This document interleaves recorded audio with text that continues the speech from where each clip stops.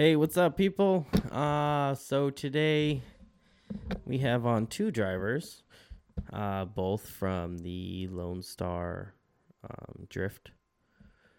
Which one of them, gentleman, drives a Camaro. The other gentleman drives a Honda S2000. Which I love both because they're both not they're not as common for a drifting chassis. So Robbie Baldridge drives the Camaro, and this season he is teaming up with, his name is Jeff. I can't remember his last name at the moment. Give me a second. He's a 2K Drift, I believe, if I'm not mistaken, and he is doing an interesting swap on his Honda S2000. He's keeping it all Honda, which is pretty damn awesome because a lot of people, I've seen a lot of videos online, and, they tend to do like an LS swap, and that's great. I'm an LS guy myself, but it's not the same. It's not 2K Drift. I'm sorry. It's Drift 2K, and that's Jeff Kurtz. We speak a lot. Not a lot. We get into what he actually is swapping into his Honda S2000, which is it really is fucking awesome. But I really hope you guys enjoy the show. Follow us on Instagram, subscribe to the podcast on whichever source you're listening to it on, iTunes, Spotify, Google. I think I'm on Amazon. I'm not sure. And, if you guys have any comments, questions, concerns, always feel free to reach out to me on the podcast. The Instagram, you can shoot me an email. I'm actually more responsive via email because I'm constantly on those daily. And if you guys want to follow me on my personal, it's at Gerald_Hernandez. Feel free to do so. You can follow the Cadillac CTS-V build I've got going on. Again, thank you guys for listening to the show, and here it is. Hello. How's it going, man? Hey, how you doing? Good. You hear us all right? I can hear you guys perfectly. Who's this? This is Robbie. Okay, Robbie, and then we also have Jeff. Okay, I thought it was Jeff. I wasn't sure. How you guys doing? Not too bad. Got a couple of beers, waiting out a rainstorm. We're supposed to expect one this weekend, and it's the first round of the Drift League. Perfect. Yeah. Rain at Irvindale. Right, Everything. Exactly. I was like, so a lot of those guys aren't showing up to round 2. No, hopefully no one crashes, because that sucks. Yeah, we were at Irvindale for during Pro 2, and it rained this year, and it was hilarious. It was a mess. Yeah, because nobody has data on that. Nope. No. I don't think anyone does. I don't know what you would do in that situation. Just cross your fingers and hope for the best. Yep, pretty much. I don't know on a bank. It's because we don't have experience with banks. I'm not real sure what the proper setup changes would be. Haven't they? I think they've done I think it's rained in New Jersey before. Yeah, it has. Yeah, it's rained in Jersey. Yeah, okay, so that's a bank, even though it's the opposite direction. Yeah. Just for me personally, we don't, with our series, we don't do any banks. So. Okay. You guys are doing Lone Star, correct? Correct. Yep. Nice. And then, if you guys want to go ahead and introduce yourselves, Robbie, Jeff, when you guys, I don't know, play rock, paper, scissors to go first or something? Robbie, even heading this deal. My name is Robbie Baldridge. I have a 2011 Chevy Camaro that I built last year, running Lone Star Drift, a little bit of New Orleans Drift, and hopefully some more series this year. But used the motor out of my old 240 after a wreck, and so I've got about 400 horse and an iron block and a Camaro, and works pretty well for me. But been running Lone Star with my own car for about 3 years now, so been good. Nice. And then was that a V6 car before you got it? Yes, when I got it, it was a front-end wrecked insurance auction yellow V6 Auto. Nice. Owned by probably an 18-year-old girl. Or a stripper. Or a stripper, possibly a stripper. Named Cinnamon. But So everything had to come out of it, and I now have V8 brakes and V8 diff, and Mm-hmm. all the V8 parts basically now. So Nice. And then how long have you been drifting? I've had my own car for about 3 years. I think I did one event with a 240 with a KA, and made 12 laps before the KA exploded. And then so I rebuilt that car with a V8 and a cage and a Rocket Money style kit, and drove it for 4 events or so, Mm-hmm. and found a light pole hard. And then so I saved the motor out of it, sold what I could off it, and bought the Camaro. And that was September 2017 that I bought the Camaro, and was going for round 1 2018. Did you make it to round 1 of 2018? Oh yeah. Jesus. Actually, I had more time to spare with the Camaro than I did with the 240. I'm in the boat right now of doing a similar thing. Exactly. Wrecking my old car and keeping the motor out of it to build a whole new car. Yeah. A whole new car that a LS came out of. And it's just... Right. Money ain't flowing. Yeah. Yeah, my 240, just because of how everything shook out when I built it, I didn't start caging the car until January of 2017. Mm-hmm. And I didn't have a motor until the end of February. And then made I think it was April 1st that year for round 1. Whereas the Camaro, I already had the motor built, and I started on the cage in October, so I actually had plenty of time to get this one together. Okay. Yeah, comparatively. And Jeff, you want to go ahead and introduce yourself, what you drive? Yeah, Jeff Kurtz, and I drive a Honda S2000. It has been powered by the 4-cylinder for, a long time. I didn't go back too far and actually think about it, but basically it was a 2.4 stroker when we first entered Lone Star. Mm-hmm. Round 1 we used as a break-in on the 2.4, and then we added nitrous to it and ran nitrous for 2.5 years, 3 years on it, and then got tired of having to fill 3 bottles for every event. So switched over to a turbocharger setup and ran that the past 2 years, and then we blew it up. And now we're in the process of doing a engine swap. And then just to go back on that, did you do any rebuilding during your off seasons before your engine blew up?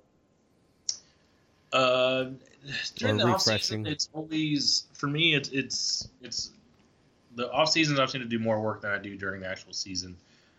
Just due to the chassis and the nature of it not being a very popular car. It's not like your E36, your BMWs, or your 240s where you can go buy, drifting suspension, I guess you could call it. Yeah.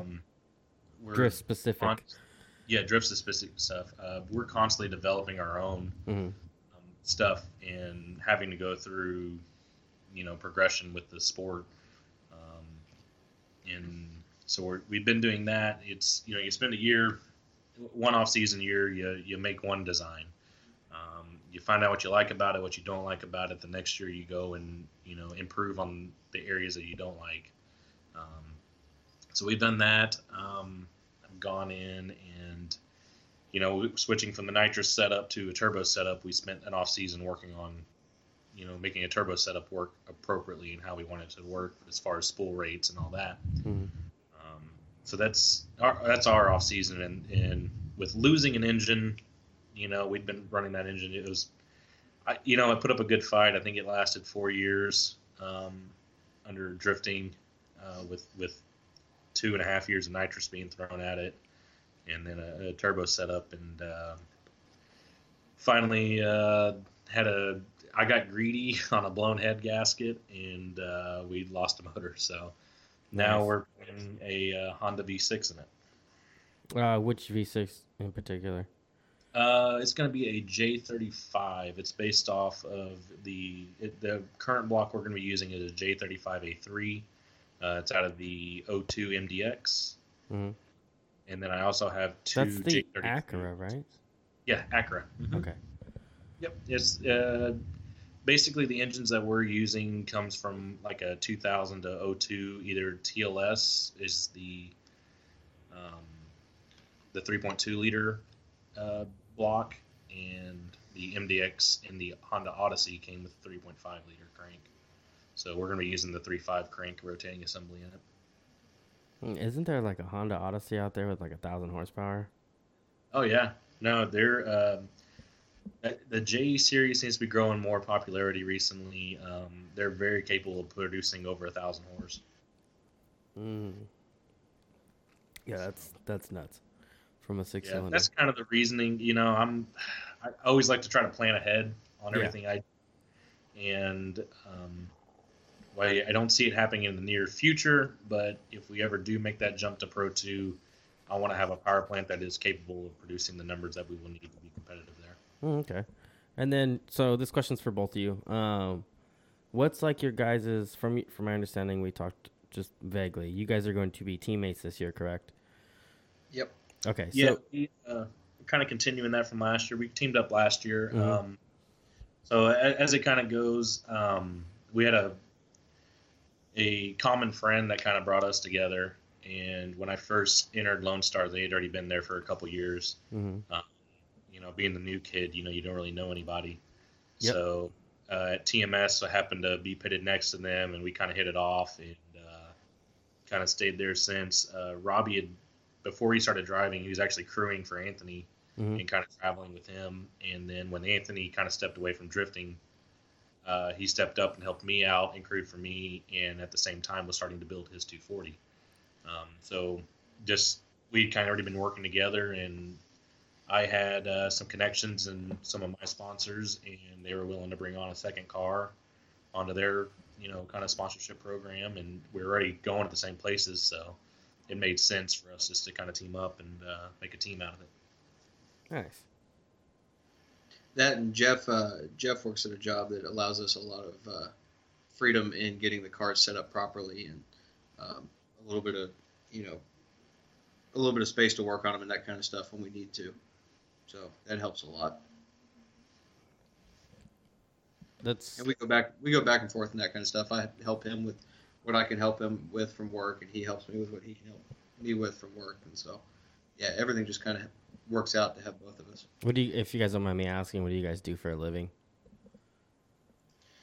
I'll go first because mine's not as cool as Robbie's. And Robbie say his ain't as cool as mine. But, I actually work for a racetrack, MSR Houston. Mhm. It's just out the actual Houston limits. So it's a little over 2 mile road race course. And I work in the shop there. We have an on-site shop that caters to all of our members, and basically supply a facility to take care and maintenance their cars, build their cars, or whatever service they need, as well as when we have track days or driver education days, we're there to supply help for whoever needs assistance with their cars. Gotcha. And then you, Robbie? I do design, drafting, manufacturing, CAD CAM for a company in Houston called Briley Manufacturing, and we do all of our business basically at this point is firearms. So we do shotgun chokes, shotgun parts and accessories, mostly shotgun. A lot of gunsmithing, a lot of custom parts. Mm-hmm. But I run a CNC. I have design, full CAD CAM design facilities. So I'm able to build some parts here and there that help me, help Jeff, and then also have access to our anodizing and some of the other things that we have to do for finishing, so we can different parts that we make or buy that aren't totally finished, we can finish out. But it's nice to be able to build some parts now and then when we have to get something done. Nice. I'm always interested in what people do to pay for their hobby. So it's always something different. And Jeff, did you say how long you had been drifting? Or if I missed it? Man, I got the bug actually back in 05. Oh, you're better than everyone. Thanks. And no, I'm not saying that. I got the bug back in '05. Actually, I was going to school at that time, so I'd come home at like 11 o'clock and not be able to go to sleep. So I'd be up watching TV, and I ran across Formula Drift on G4 TV. I And remember that. yeah, I'm aging myself. So yeah, I ran across Formula Drift on G4 TV in the middle of the night, and just happened to see the RSR S2000 on whatever the first time I was watching this thing, and I had just Who had used to my drive that car? Alex Pfeiffer started in that car, and then when he left to become a judge, Tyler McQuarrie picked it up Okay, for a that's, few remember. years, and then it left the series and went on to do various other things. And I actually know where that car is right now, as of Irwindale last year. But yeah, so I saw it back then, and I'd had an S2000. I thought it was pretty cool, and Yeah, what Jeff hadn't mentioned is he's had his S2000, this same chassis, for what, 15 years now? yeah, it's getting old since '05. Yeah, he's owned the car since '05. Oh, you're a one owner? I'm second owner. I bought That's the car. close enough. Yeah, I bought the car in '05. Uh-huh. It was garage kept. Basically, a kid's parents were going through a split, and they were trying to buy the kid. So the dad, I believe, had bought the S2000 and like all the factory options, and then the mom went and bought an Audi TT. So the S2000 sat in the garage until the kid wanted to get rid of it or whatever. So it had like 13,000 miles when I bought it, Damn. Wait, and I've had it since then. And I've totally molested it and turned it into some crazy little mad child now. so just to get into, I don't know anything about these cars. So, what did you do? What are you doing for like your suspension setup, like for drifting? Like, what parts are you throwing on there? So, as I stated earlier, basically there's no parts available when I started this thing.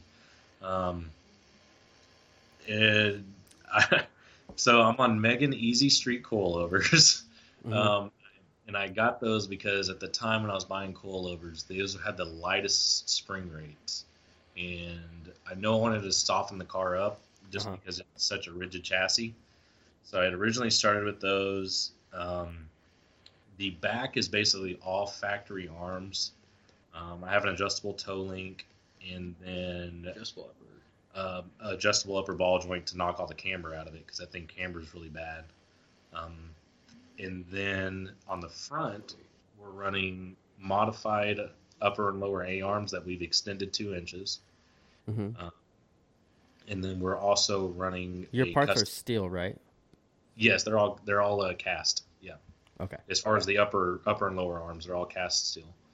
Okay. So we extended them 2 inches, put Heim joints on them, and currently we're running a custom lower steering arm, kind of like how the BMW SLR kit does. Where it bolts onto the bottom of the knuckle. Yeah, so it basically bolts onto the bottom of the knuckle, and so we've gone through. I got a stack of steering arms in my shop that we've tried and not liked and gone over, and I've finally gotten to the point where I'm really happy and with the system. Another thing we've done as of now is switched from the electric steering rack to a hydraulic unit. That's always one I get good questions about, and we ran it for as of up until last year. We had the electric rack in it, and we were just kind of fooling it to make it drive consistently. I wouldn't say it's the best way, but it was a way that we were able to do this, and so that's basically our suspension setup on it, as far as drifting specific. Okay. And then for you, Robbie, since you have a car, the only thing I know of about that thing, or not about your car particularly, but about the Camaro is like that blue 808 guy is the only one who makes a kit for it. As of now, that's the only bolt-on kit that you don't have to modify that's on the market. And that kit's a full billet knuckle and a tubular lower control arm. Mm-hmm. Now But I know why it's $4,500. Yeah, Okay. and it is nice because it does reuse factory brakes and it reuses the factory wheel speed sensors if you're into that sort of thing. And it's basically it's literally a bolt-on kit. No, Uh, that's awesome. ESSA modified the WiseFab, the E90 WiseFab kit Mm-hmm. by moving the forward pivot point of the lower control arm forward, and then using E90 coilovers and E90 hubs and brakes. Mm-hmm. With a couple other little tweaks, but it was basically just extending the arm to actually reach the subframe spacing. You can do the same thing with the SLR kit. You can the old SLR kit. You can modify for the E90. I've seen somebody weld a new steering arm onto an S15 WiseFab kit, which is a little strange, Mm-hmm. but it works. His setup is not FD legal though. That's what I was And gonna ask you. Yeah, is that FD Yeah. legal? The S15 one was not because he relocated the front pivot on the lower control arm too far, or relocated it at all, which is not legal anymore. Okay. But so, and then the other ones that have happened are Alex in California Alex Grimm. has he built a tubular lower control arm and put S chassis knuckles on it backwards, like you do if you're converting an R chassis to a McPherson strut. Mm-hmm. You just flip the sides on the knuckles, and it puts the steering arm in the right place for a front steer car that the Camaro is. Mm-hmm. My setup, basically what I did is took the factory aluminum knuckle. And the Camaro's a little funny. It has, from the factory, it's similar to a Z or a lot of the German cars, where it has two lower ball joints on the knuckle. The lower control arm and the caster arm are two separate arms and not connected to each other. So it kind of pivots around a non-existent point in space, Mm-hmm. which does something for driving dynamics from the factory, but it's not great for drifting because at some point the two arms try and cross each other and it just binds. That's not double wishbone, right? No, it's not double wishbone. It's still McPherson It's strut. like a multi-link. Yeah, it's just there's two Okay. lower control arms on a McPherson strut. Gotcha. So what I did was built a tubular lower control arm that only uses one of the two lower ball joint pivot points, using the one that's closer to the tie rod. And what that did was it actually gave me a little bit of caster trail, actually a lot of caster trail, quickened the steering ratio, and made it pivot around only one point so that I don't have that binding at lock from the two ball joints trying to cross each other. Mm-hmm. And it works pretty well. It's a little funny to drive if you're not used to it, because I literally have two turns from lock to lock. So wheel center to lock right or lock left is only one turn on the steering wheel. I saw you posted a video about that. Yeah, so everything happens really quickly in that car. And But so slowly at the same time. yeah, but it's okay. Hey. The car's so heavy that it transitions slowly naturally, so being able to catch it or being a little ahead of it doesn't actually hurt the car that much. Gotcha. It's a little different to drive, and you have to get used to it. And that steering ratio contributed to some of the problems we had this year that we've managed to fix now, I believe. But it's been good. It drives really nice. Or I think it drives really nice. Some people might not agree, but you know, it only matters what I think in the car. Yeah. Well, and the judge. Yeah, that. But So yeah, that was part of the so slowly at the same time joke is he's came in at some points in times and has been like, dude, I was full hand panic in there, and I'm like, no, the car looked really smooth. No, it's terrible. Yeah, no, you're good. It's smooth. His car always looks twitchy no matter how smooth you drive it, and my car, no matter how twitchy you drive it, it looks smooth. Just because of the size of the car and the weight of the car, it always sort of looks smooth on track in videos and everything. Have you cut anything out of it to try to lighten it up a little bit? So I tube fronted the front of it. I saved the front frame rails to where the original bumper mounted, but I had to cut the whole upper core support off because it was damaged in the wreck that I got it from. Obviously, you know, I threw like 150 pounds worth of driver and passenger seat out of the car. I cut like 70 pounds worth of door panels out of the car. I've taken out the trunk floor, which was a solid 20 or 25 pounds, something like that. But I haven't gone super crazy on it, despite some people asking me to. Like I said, when Alex cut the back of his car off at the FD Legal line, right at the rear subframe mounting points, he only cut 70 pounds off the car, then had to rebuild the entire back of the car. So while it would be nice for some things, I'm not at a point where that 70 pounds is going to make or break it. I'd rather have the car actually fit together. I think I messed up on my car because I cut some of the floor pan out before the rear mounting points. Oh, yeah. So how much did you cut out? It's about a good 8 inches before the rear. It's only in between the two frame rails too. So the trick I have heard from some car builders is you put your fuel cell there and you make your fuel cell part of the floor, and then it's okay. That's the plan. Yeah. I didn't even know that. So good to know. That's exactly where my fuel. Running a rear radiator, you could have up to 10-inch holes in the floor to feed a rear radiator. Oh, I am doing put that rear. hole in so that you couldn't cut too much weight out of the floor. It's not much. Everything else beyond that is kind of cut out. And you know what? Now that I think about it, a lot of it's cut out shit. Yeah. This chassis is trash anyway, so I was already looking for another one. So Yeah, we're good. We're good. Build snowball is a real thing sometimes in drifting. Fuck this thing. Yeah. Yeah, Alex had some great Instagram stories, and I have the picture saved somewhere from when he was first building his car, and he just took a Sawzall or a grinding wheel and cut it straight at the rearmost subframe mounting points. He's got the whole back of the car laying on the ground. I was like, ooh, yeah, I don't want to do that for 70 pounds.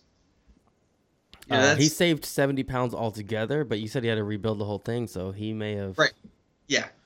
I don't know exactly how the weight shook out. His car ended up about 300 pounds lighter than mine did, or 400 pounds lighter than mine did. What's your car weigh right now? My car is like 3,300 without the driver, but I have an iron block and a TR6060 trans. Those things are fucking heavy, dude. Those two together is almost 200 pounds compared to his LS3 and dog box. Yeah. So, yeah, that's kind of I can save more weight by swapping to an aluminum block than I can by cutting the whole back of the car off and having to rebuild the whole back of the car. Yeah. Yeah, I can see that. One of those things. I like how it fits all together now too. I still have.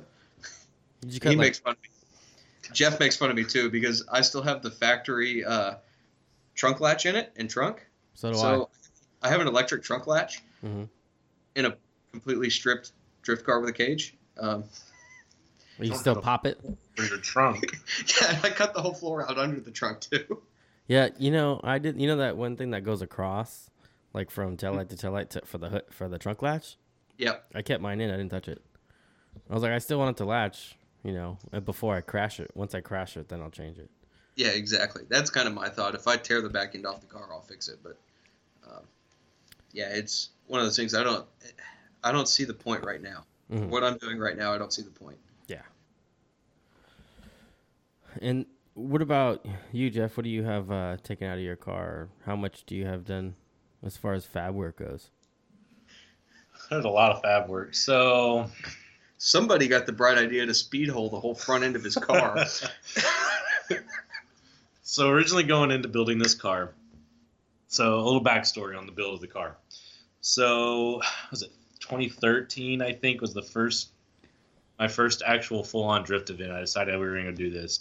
So I had a cage, put it in the car, and went out to the first Lone Star Drift. I think it was round 3 is the run I made it to. So the S2000 is great that it only has 30 degrees of steering angle from the factory. So I went out with the 2-liter engine. It made like 210 horse and maybe 136 foot-pounds of torque, something like that. So went out and I drove the entire course on lock and could not use the throttle at all without spinning the car.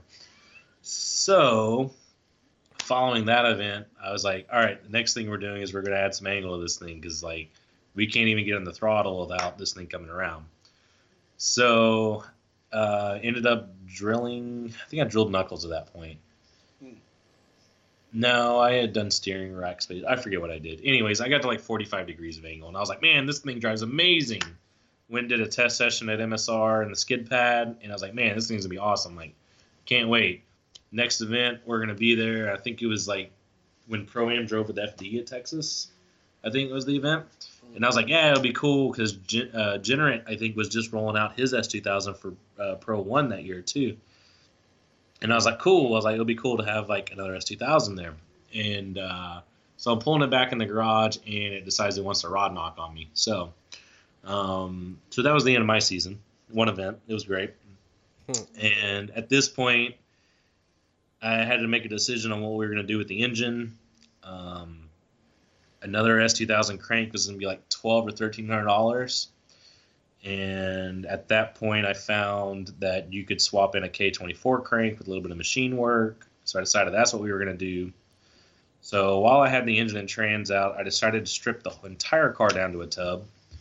And so at this point, I got just the shell of an S2000. All the subframes are out, all the drivetrain's out, the wiring harness, everything. I got a bare tub. I spend the next 2 weeks taking all the undercoating off the bottom of the car and then putting a coat of paint on it. I cut outside of the frame rails in the trunk, and I also cut the spare tire wheel out of the car. I then take, I think, 2 and 1.5 inch hole saws to the core support, basically anything in the front end that wasn't of structure got hole sawed. It was great. I did all that, and then we put the car back together as a 2.4 liter and finally painted it instead of being black. That's when it first became blue. And I think at that point in time, the car weighed 25.25 with me in it. And it's got, so we don't have a roof. We have a carbon hood. We have a carbon trunk. The doors are factory doors, just kind of cut up. Oh yeah, I went through the entire wiring harness and deleted everything that wasn't being used. That is a fucking process for anybody who hasn't done it. Yeah. Oh, I got an even better one. I'm currently building my engine harness for my V6. That's a fun one. Yeah. But yeah, so the car weighed like 25 for a long time. And then after turbo kit and all that, as of last year, the car weighed 2750. So that only puts me 150 pounds down of Pro 2 weight. So, and that's with him in it. And that's with me in the car. Yeah. I think you can only add like what, 50 pounds of ballast? 50 pounds of ballast. So the good news is I can add another 30 pounds with a second battery. And every bracket, tab, battery mount, everything that's gone in his car in the last year is made out of 1/8 inch or 1/4 inch plate. Yeah. So he's got a 1/4 inch plate battery mount. Yeah, so everything it's 1/8 inch. Everything's been 1/8 inch lately. So yeah, so everything we've been building for the car that needs a bracket or something like that gets built out of 1/8 inch plate. Just to bring the weight up. Yeah. Are your doors hollowed out? Yeah. The driver's side has the actual door crash beams in them. Uh-huh. And I need to redo the passenger door because they don't close that great. Just put a stock one in and make sure the window's in it and everything. NASCAR door bars. Yeah, I got NASCAR door bars. Oh, on both sides? Oh, shit. Yeah. No, Apex Auto Works built me one hell of a cage. We tested it and everything. It was great. How do you test a roll cage? So enlighten me, because I know how to do it. Like I know how I would do exactly. it. That we did. So it was round 3 or round 4. Oh, when you got hit by Will. Yeah, it was round 3 or round 4 at TMS, and mid transition, I feel the rear tires go, and I was like, oh shit, like that sucked. Which is very characteristic for the S2000. Unlike 240s and stuff, you go from having all the grip, and as soon as the tires go, you feel absolutely like no grip. So So the car starts to over rotate. I kind of angle stall it out in the rocks. Will Parsons was running Pro 2 He was this year. testing his SC for Pro 2, yeah. Yeah, so he's at this event just to test his SC for Pro 2, get ready to go. I think they're on their way to Seattle, yeah. So he's still getting used to this thing. So Will came from an 86 Corolla.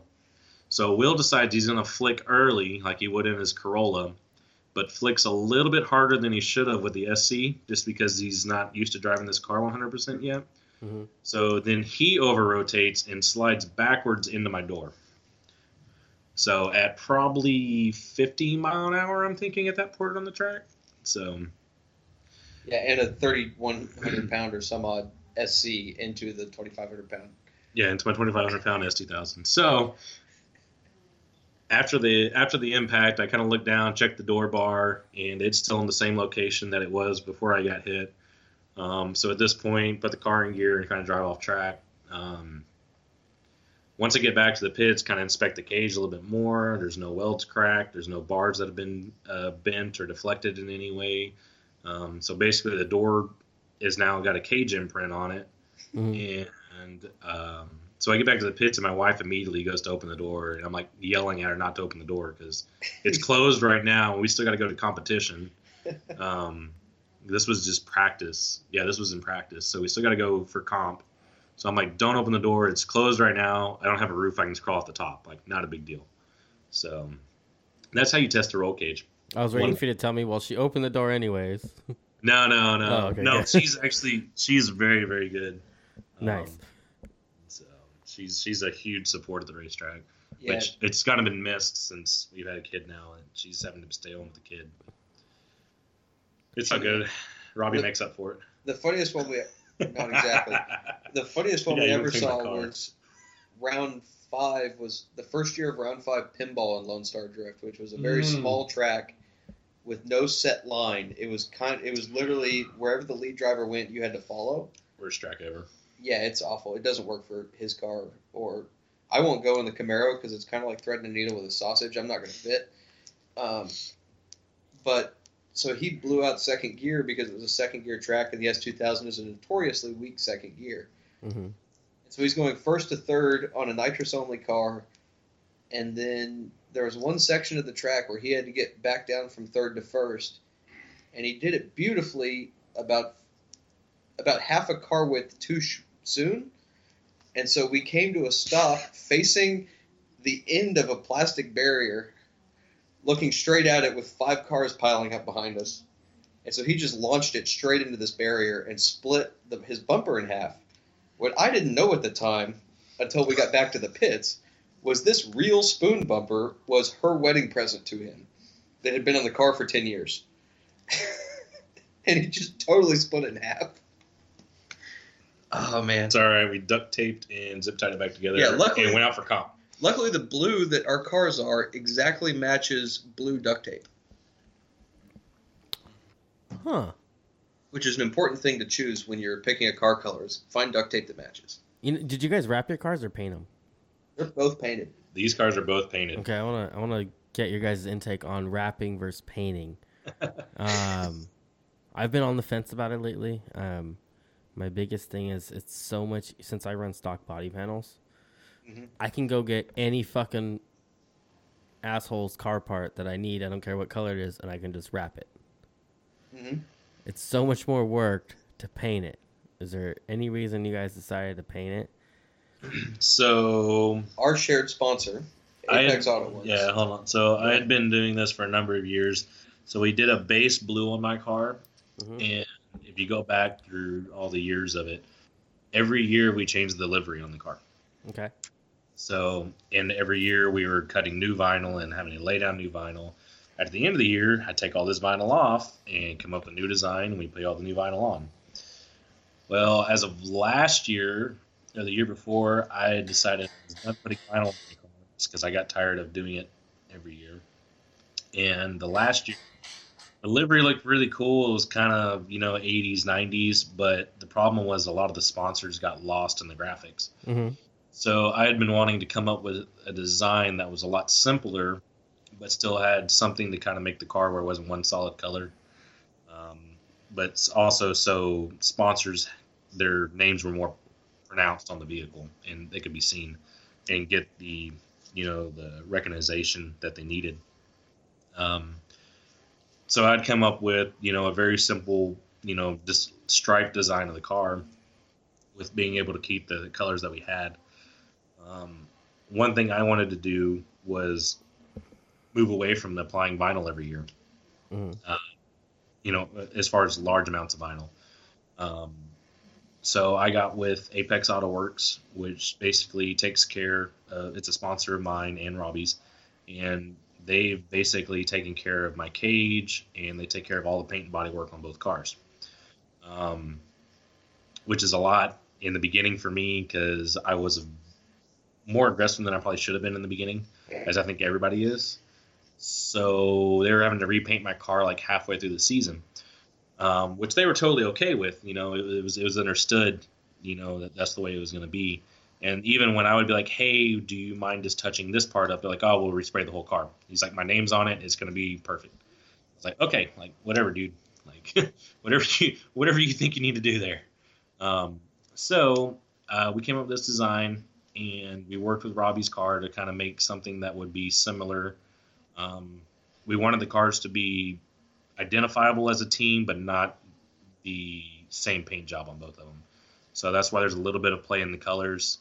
And we were both, me and Richard over at Apex were pretty adamant on wanted to do paint, just because it's kind of the era of vinyl.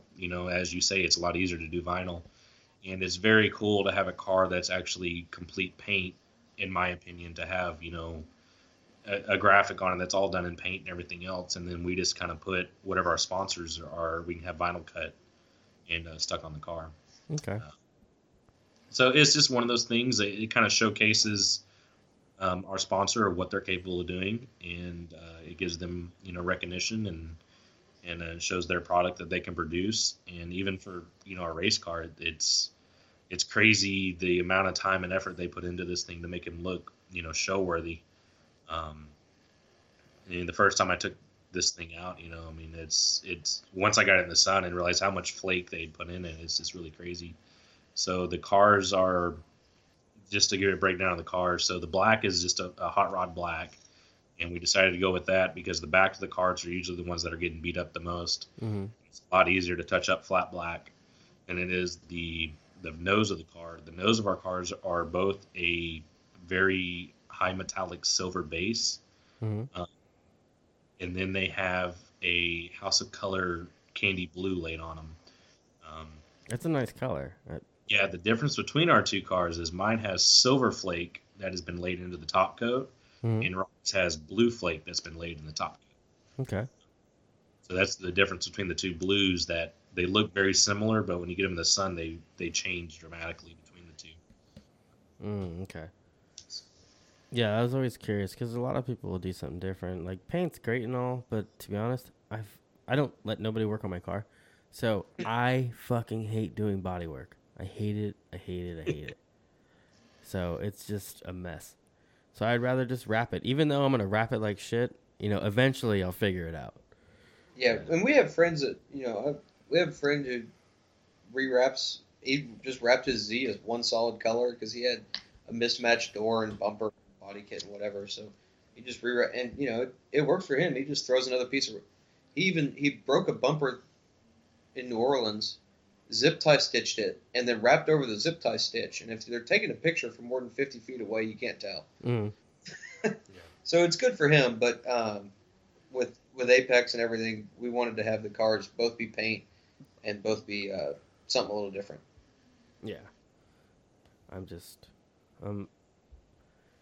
can't afford a paint job, so unless I get like some real backing from an auto body shop, it's not. I'm about to say, man, there's no way we could afford, especially the paint jobs that are on the car now, without having them sponsor us. It's Yeah, and then I kind of feel bad for asking sponsors, for shit, because I know that shit's expensive. Man, so when I got into this thing, I went very gung ho in the beginning. Got sponsors, just trying to make this thing affordable. And then, as of last year, I was kind of burned out on asking sponsors for anything. It's like, and it's not even like I'm tired of just sending emails and getting, not even a reply back. At least if you get something back, it's kind of like, okay, at least they took the time to say, yeah, no, it ain't gonna happen. Like, no thanks, yeah. But when you get no reply, nothing back, it's just kind of it gets tiresome. This year I've been lucky enough to actually get some new people that have been on board. So it's really, it seems without me driving, I've gone more into marketing mode for me, and kind of been shooting out to a bunch of different sponsors and landed some new stuff that I'm happy to. It's exciting for me. It's a new company. I don't think they're really in the drifting world, so it's kind of cool to be able to bring some new stuff in. Yeah. And then, Apex I hooked up with early, and it was just, they're down the road from the racetrack. Richard was kind of always at the racetrack, and our shop kind of contracted any paint and body work out to his shop. So we started building a relationship that way.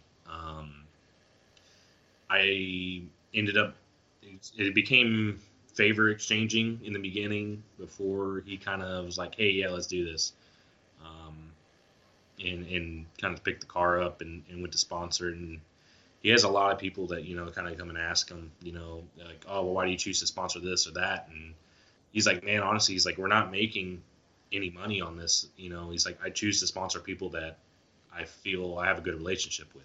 Yeah. Like, they're going to have some kind of return to me. Even if it's not to the business, we have returns between each other where he calls me up and he's like, hey, I need assistance with this mechanical problem I'm having. And I'm like, yeah, I'll be there. Give me, a couple hours and I'll come help you out. He had me help him build a Miata to go run what is called the Chihuahua Express down in Mexico. It's an open road rally. Mm-hmm. So he had me kind of help him build that as in payment for kind of my first sponsorship with him for my car. And then ended up going down there and ended up navigating for him for the the week while we were down there. And from then on, it's just kind of evolved. Our sponsorship and our relationship between has just kind of evolved. And that's one thing I try to keep with any sponsor I take on is I've gotten to the point now where I'm not just asking everybody for something. I go to a particular sponsor and I won't let up off that person, because I want to build a relationship. I have faith in their product and I want to market their product. Mm-hmm. It's not, I'm marketing whatever. And being out of Texas, I kind of try to produce as much marketing potential to Texas companies as I can. Yeah. Just because, you feed your local community, if you will, with that.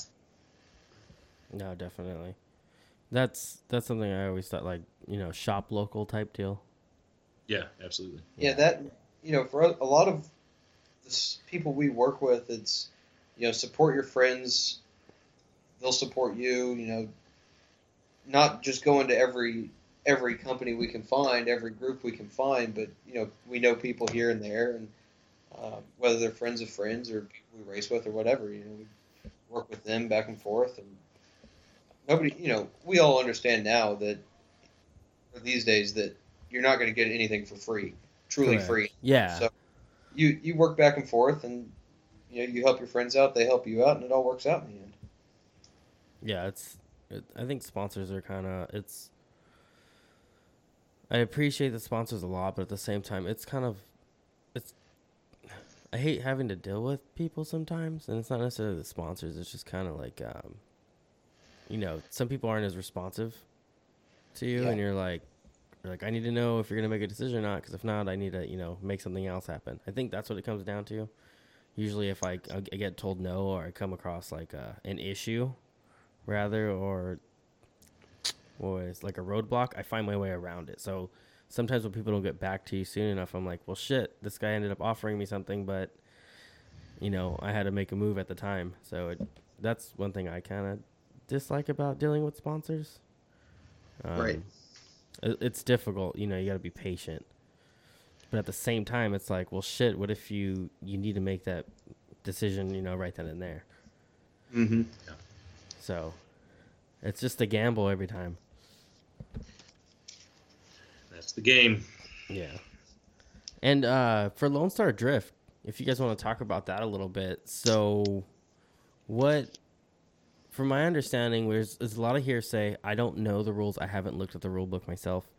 Do you guys have a tire rule? So we've never had a tire rule for the Pro-Am side of it. A couple years ago, Aaron developed the TXSL series because he kept losing a lot of his drivers to go run pro. So he kind of developed this series to kind of retain drivers. Was the TXSL or the street legal series, if you will. They did have a tire rule. Mm-hmm. It has been kind of abolished as of this year as far as changed slightly. Yeah. So in Texas Street Legal, the cars are at least halfway factory interiors. The original rule was you had to have the AC components on board. Whether or not they worked was up to you. Mm-hmm. I don't know if that rule's still in the rule book. Car, you can do it with a bolt-in cage, or now you can run Texas Street Legal as long as we're not at TMS on the actual road course. You can run Texas Street Legal with a 2006 or newer car without a cage with factory seatbelts, which at the speeds most of those guys are going, it's not a big deal. And modern cars are safe enough as it is that at the speeds they're going, they're not really going to hurt themselves. But, you say that now and then something happens. But from what I've seen, we should be okay. On the street legal side, obviously Pro-Am is still full cages, the whole thing. But the original rule was, and then it was, for engines, it was factory injectors. If the car was available factory for that year with a turbo or a supercharger, you were allowed it. As long as it wasn't a forced induction V8. So, like, you couldn't show up with a Camaro ZL1 or anything silly that would just totally destroy the series. Mm-hmm.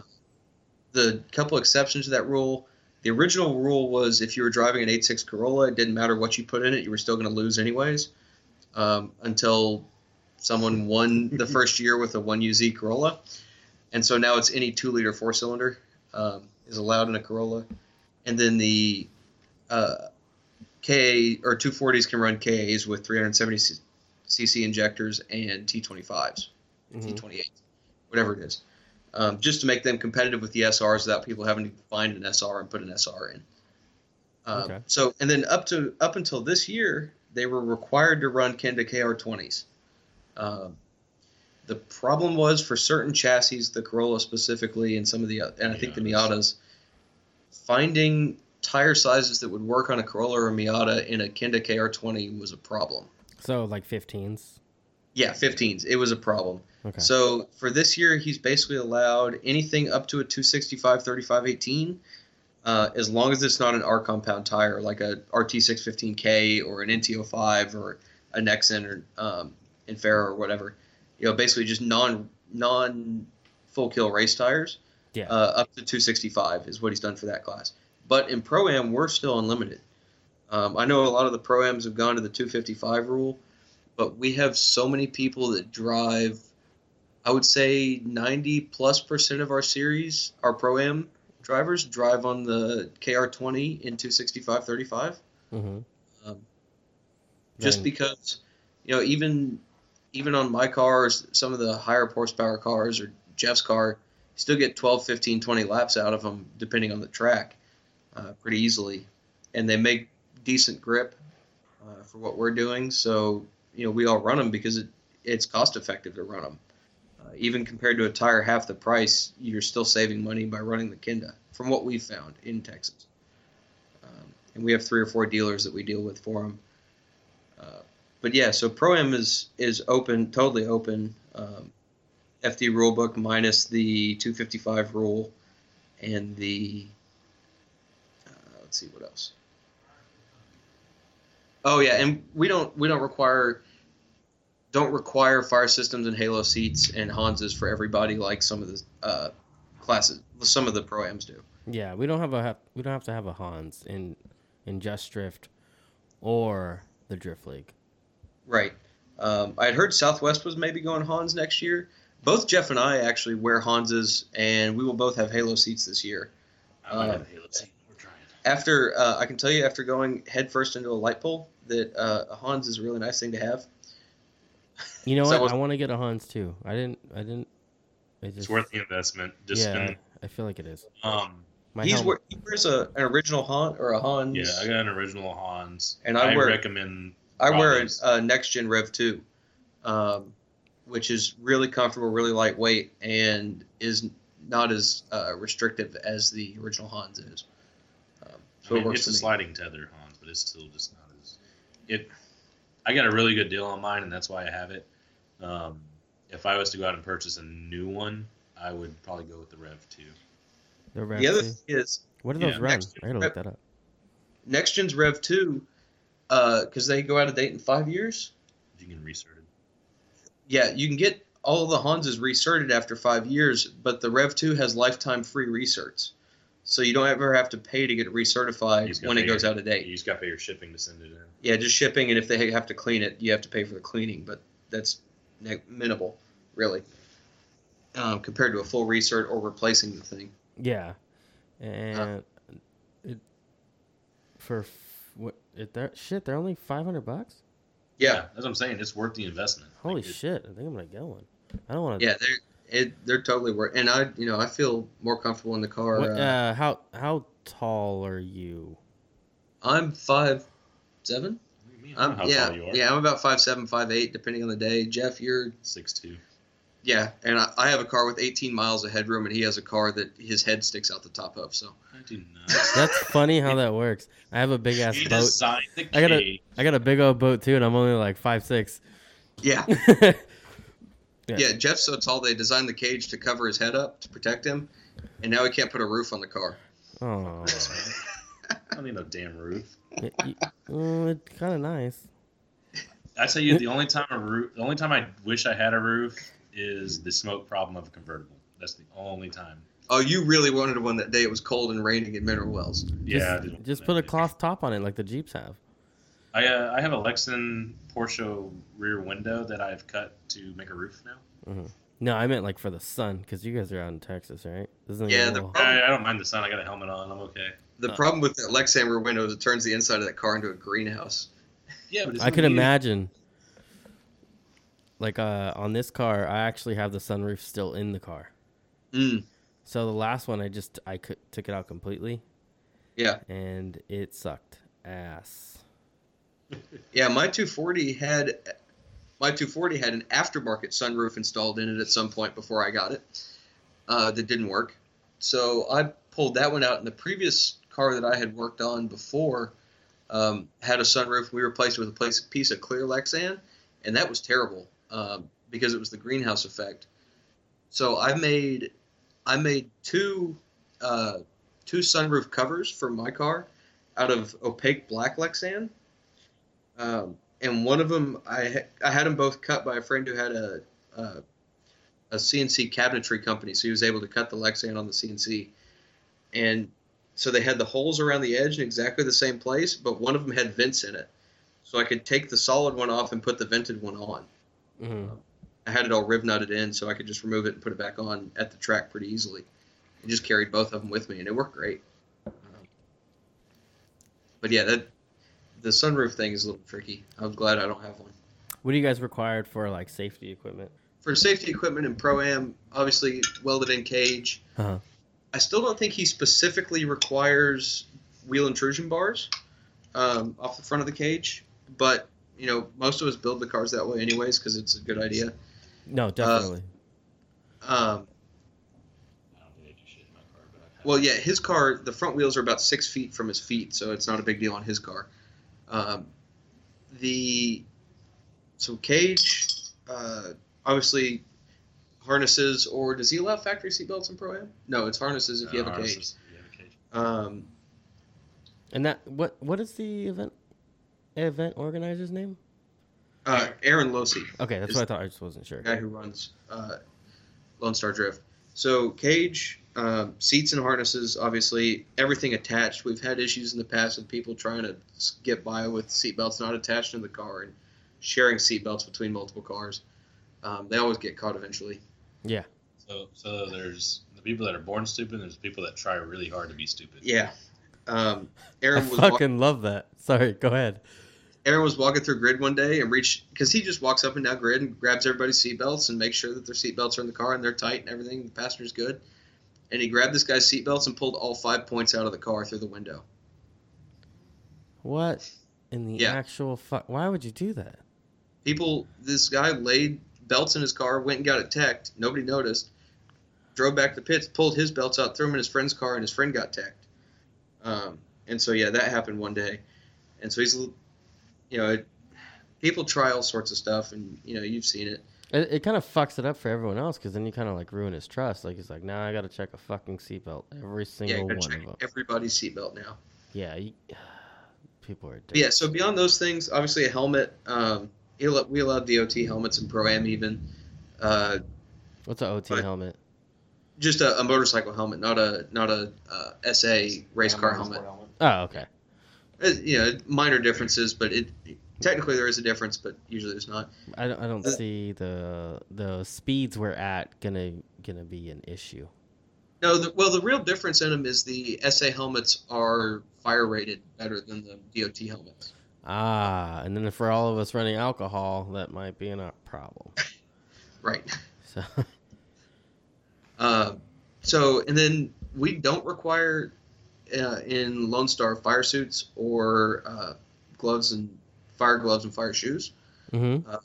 The reasoning behind that, as we've all talked about, is most of our events are over 100 degrees outside temperature, and most of us drink like a fish and not water. So the danger of heat stroke is a lot more real than the danger of fire at our events. Yeah. And, that may not always be true, but we've definitely had a lot more people have heat stroke than have the cabin of their car catch on fire so far. Okay. I'll be wearing a suit next year because I caught on fire last year. Do you guys, do you two have a cool suit or a fresh air kit? I had a cool suit and I don't use it. He has a cool suit he doesn't use, and he has a convertible, so his whole car is a fresh air kit. It's not. I could have just imagined just baking in the sun. Do you wear a suit, Jeff? I have in the past, depending. Like usually, if at the parking lot events and stuff, I hadn't. Usually, when I go to TMS, I'll take it with me, along with my arm restraints and everything. But next year, I'll probably be wearing a suit all season. It's the smart thing to do, honestly. I mean, even at the Pro-Am level, the things we're building nowadays to go run Pro-Am, it is a possibility, and the more safety gear you can have, I think the better off you're going to be. Yeah. In the long run, it's only a matter of time before something happens. Something does happen, And I would imagine you guys do wear gloves with the fucking sun beating down on your steering wheel. Yeah, he does. Your shifter and your handbrake. I actually don't. Robbie's pretty OG. He's I still have a stock shifter in the car, and the leather doesn't get hot, and the wheels we use can get warm. Mm-hmm. But as long as they're on, at least mine, as long as it's on the hub, it's pretty much out of the sun. We both use Superior Steering Wheels, which is a company out of Texas here that custom makes aluminum, welded aluminum steering wheels. He does a lot of dirt track and a lot of some monster truck and some other stuff. But they're super light, all welded, nearly indestructible wheels, and the grip of them, the ring around the outside is almost a soft bed liner. New stuff's even better.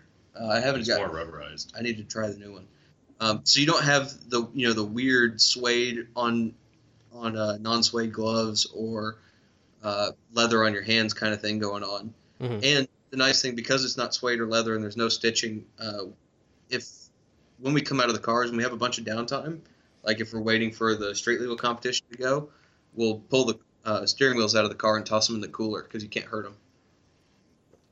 Okay.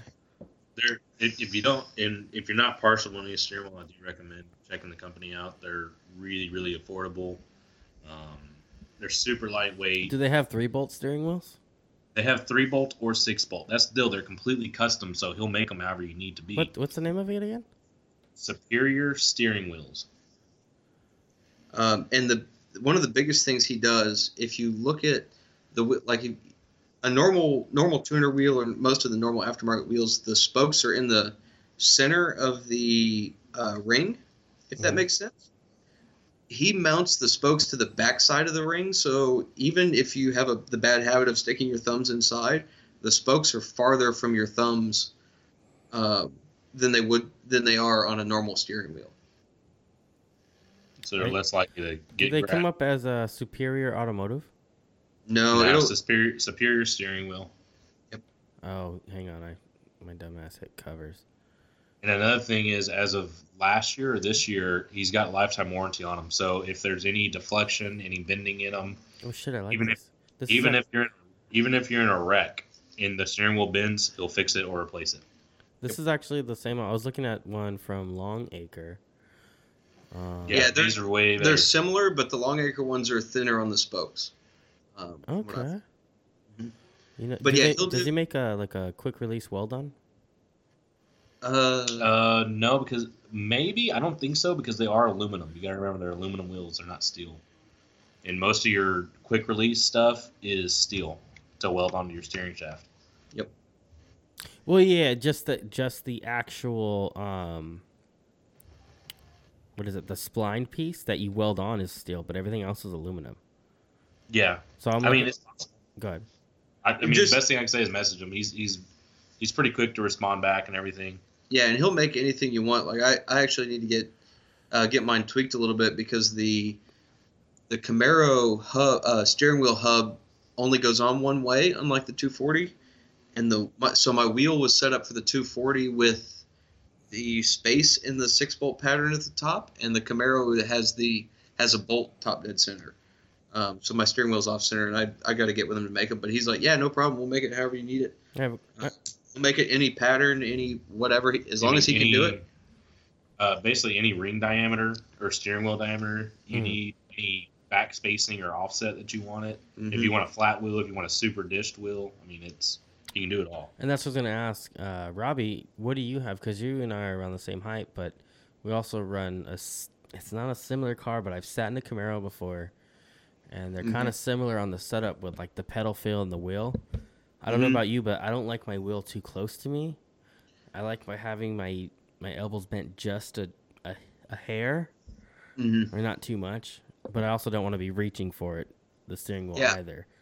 I found I like being a little closer to the wheel than most people. But because I retained the Camaro column, I still have manual telescope and tilt column. Shit, I didn't even think about that on mine. Boom. Yeah. So I retained all that, so I still have adjustability in it. I retained mine too, and it never moved. Shit, I gotta go double check. Okay, because put it this way. Okay, my first Cadillac I wrecked it, but I forgot that you could actually move it forward and back. Yep. So right now, when I was fucking with it earlier today, and I was like, damn, this stupid thing only goes up and down. But I don't have a steering wheel on it to check, so now I'm gonna go fuck with that. Yeah, and then so because I built everything, I didn't, there's not like I was going to buy off the shelf seat brackets or anything for it. Yeah. My main hoop in the cage is in line with the B pillars right at the back of the window. My passenger seat is sitting, an inch off the main hoop or whatever it is, all the way back. My driver's seat is sitting almost 6 inches off the main hoop to get me in the right place in the car. And about 4 inches taller than the passenger seat. I can see around the front of the passenger. I feel like Jeff is, being a little of a dick to shorter drivers right now. His car's actually not bad. I can fit in his car. I know. That's what I figured, but... You know what's crazy? Like, for as tall as I am, I sit a lot closer to the body than I should. Do you? Yeah. I've always... I don't know what it is. I've always felt like you should sit, like, be comfortable and still be able to control something. When I sit, like, too close... and I have to bend my fucking knee to get to the next pedal, I feel like that can be an issue for me and cause me to wreck. Part of it is I've always owned trucks that I've always driven. And with trucks, you're kind of always sitting upright and knees are bent, and so you get comfortable driving like that. Yeah. Whereas people who own cars their whole life are used to being a little more stretched out. Mm-hmm. I So I it drove definitely a. makes. You guys know what a Jeep Extra is? Mm-hmm. Drove one from the time I was 19 to 29. I I'm gonna be 30 in 2 days. I barely got a truck a year ago, so the seating change has never changed. And then I had my Cadillac. That was the only time I had to sit a little lower. But I'm used to like sitting upright. But even then, like you're still kind of stretched out for the most part Mm. because your feet, you don't have to like really like pick up your whole damn leg to get to the brake pedal. You just kind of like move your damn foot over. Yeah, the thing that killed me about my friend Anthony's car that I didn't wasn't a fan of was to get the clutch or the gas all the way down. I had to stretch my toe all the way out, um, and so like I find it easier to work with a little bit of leg bend and move back and forth, just because I'm used to it. It's everything like about that about the ergonomics of your own car is personal preference. True. The funniest one though is I let Rudy, who drove a couple of Pro 2 rounds this year, drive my car at TMS during one of our Lone Star events. And he gets in my car and looks at me and goes, "You put your seat in a better position than I did in my car." And he fit a lot better in my car than he did in his own. It was kind of funny. But yeah, it's just, you don't realize until you actually start working with the cage in the Camaro. The lower door bar that's straight from the A-pillar to the main hoop is 4 feet long in my car. Probably about the same as Cadillac. Yeah, your Cadillac's probably similar, but I think the upper one that has the two bins in it to be the NASCAR bar was almost 5 feet of tube per side. It's just everything's big. I think I used almost 80 feet of tubing to build the cage in that car. Actually, the person who originally built the cage in my car did a fucking terrible job.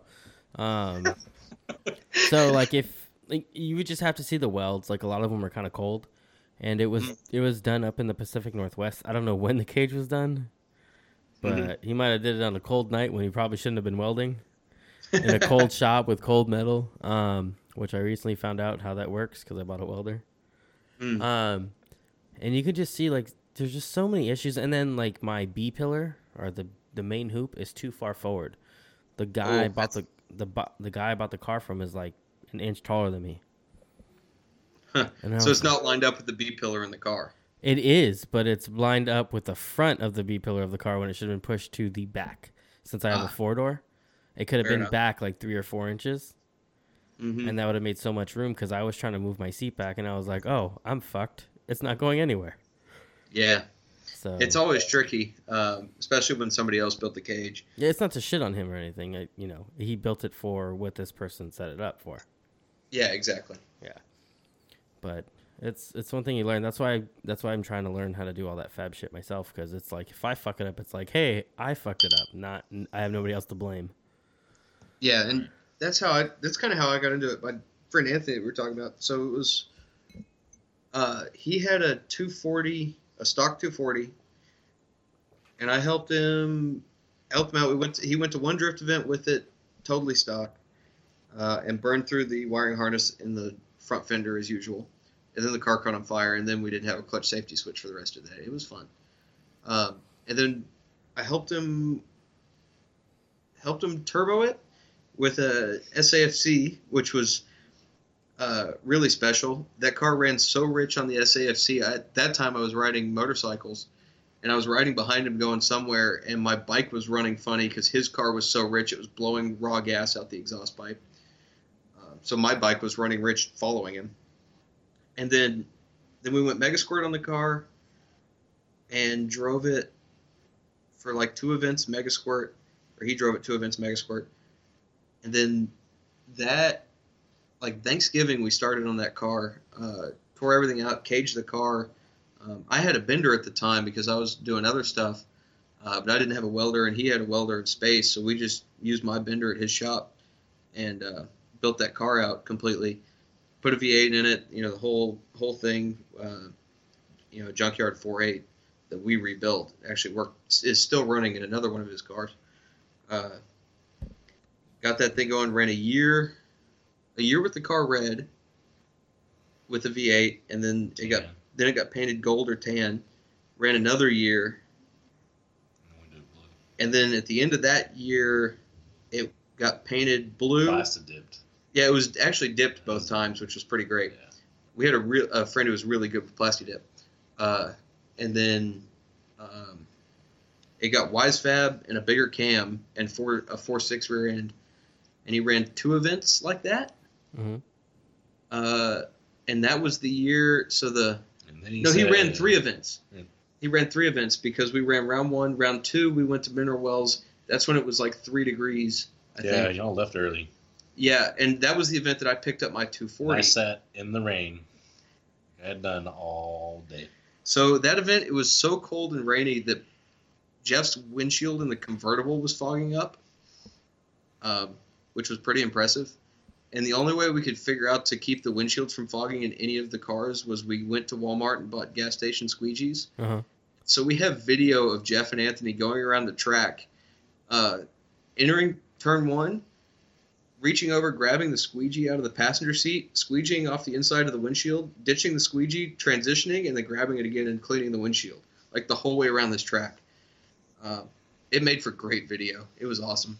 That was a terrible event. What are you talking about? Jeff went through 4 T-shirts because his exhaust kept falling off, and he parked his trailer in a puddle. I got that sponsorship worth though. But so yeah, that event was the event I picked up my 240, and then the next event, Jeff was still driving, Anthony was driving, and I blew up the KA in 12 laps. And then I started on the V8 build in my car. But about that time, Anthony got rid of the S13 and got a really clean S14, put his V8 in it, and is still street driving that car. But yeah, so that's kind of, going back to how I got started in this whole thing was helping somebody else. And at some point in there, we met Jeff at TMS, and Met this weird guy that decided to drive a Honda. Yeah. Drift him in. I forget what you broke that we were helping, or we broke that you were helping, or something. I don't know. I forgot my fixed it. 9/16 and I needed it to change the nitrous bottle out. That's right. That's what it was. Yep. I bet that's the only standard.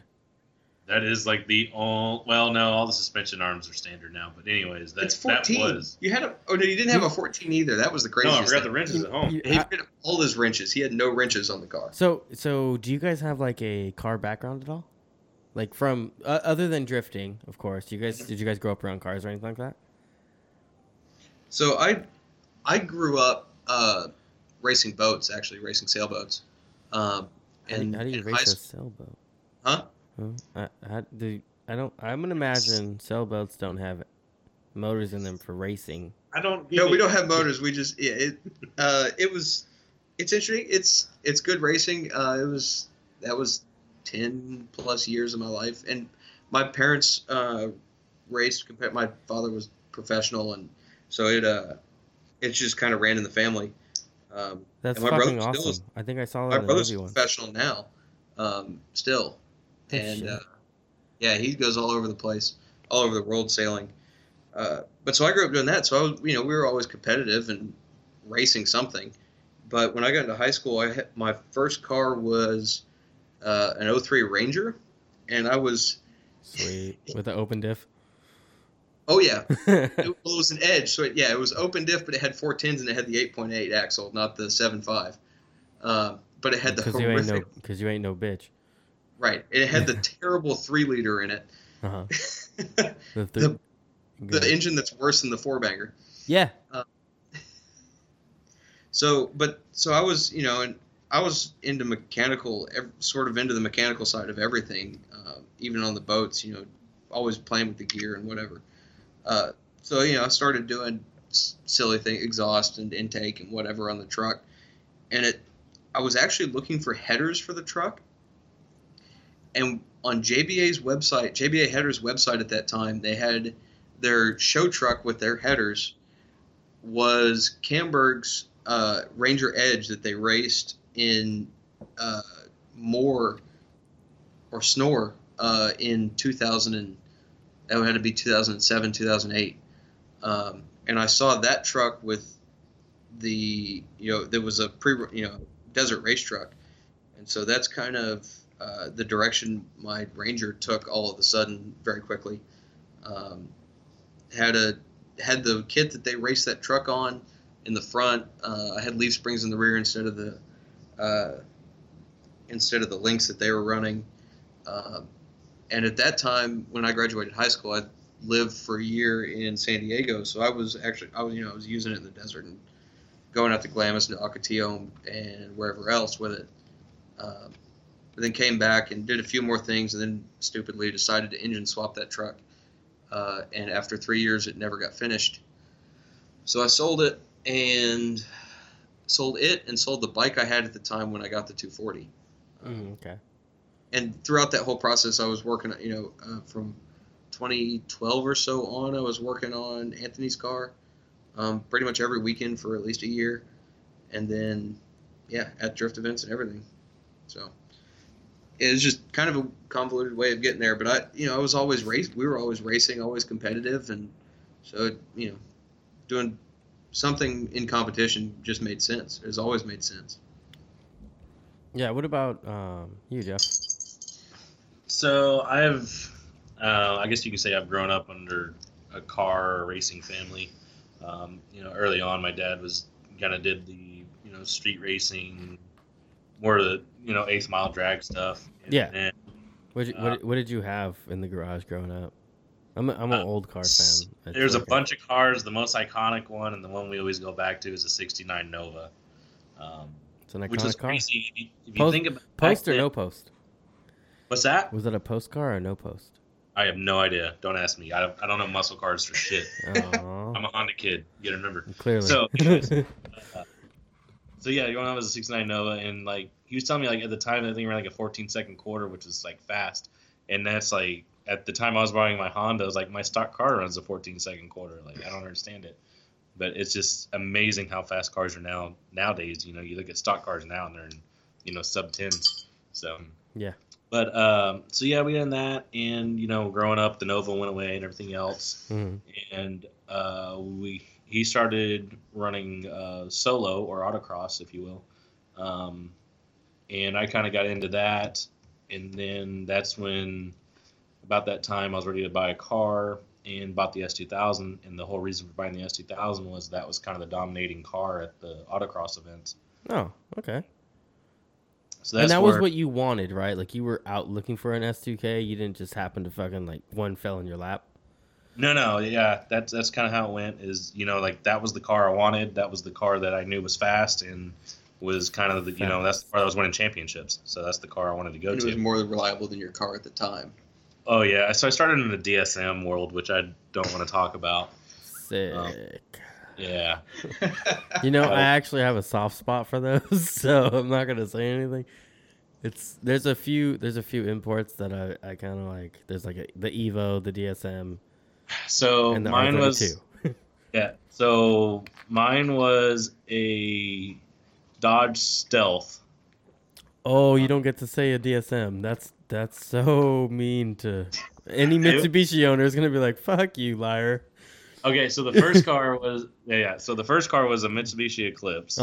What year? For Gen 1 non-turbo. Okay. I had that car for a very, very short time, and then I got the Dodge Stealth. I wanted a 3000, but we couldn't. Yeah. I was like, oh yeah, let's get this Dodge Stealth because it was cool. Because it says stealth. And my the mom name is sick. Not gonna lie. Yeah, and my mom picked it out, right? So I was like, whatever. It was bright red, and so while I owned that is when I started learning how to pull a handbrake,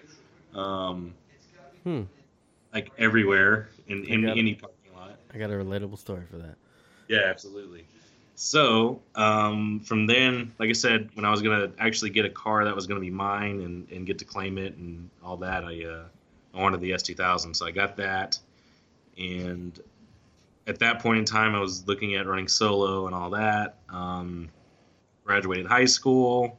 Decided I wanted to work on cars for a living, so went to UTI, did automotive and diesel.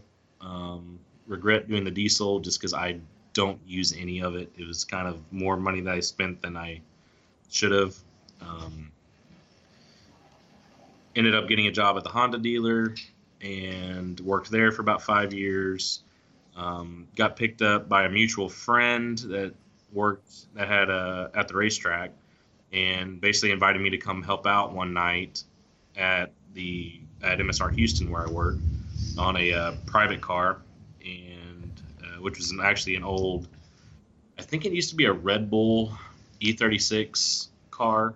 Mm-hmm. Can't remember. It's got a long racing heritage and all this, but so at that point, worked on that car, got hooked up with Michael Mills, and ended up going and crewing for him at a NASA national race up in Mid-Ohio, and went back to working at Honda, still working at Honda at this point. The general manager from the racetrack had an S2000, was basically bringing it to me, knows that I had one, and I started servicing his car. So I kind of hit him up and was like, hey, if y'all ever get an opportunity or an opening, like, let me know. I'd be interested in coming to work out there, because I knew they had a shop.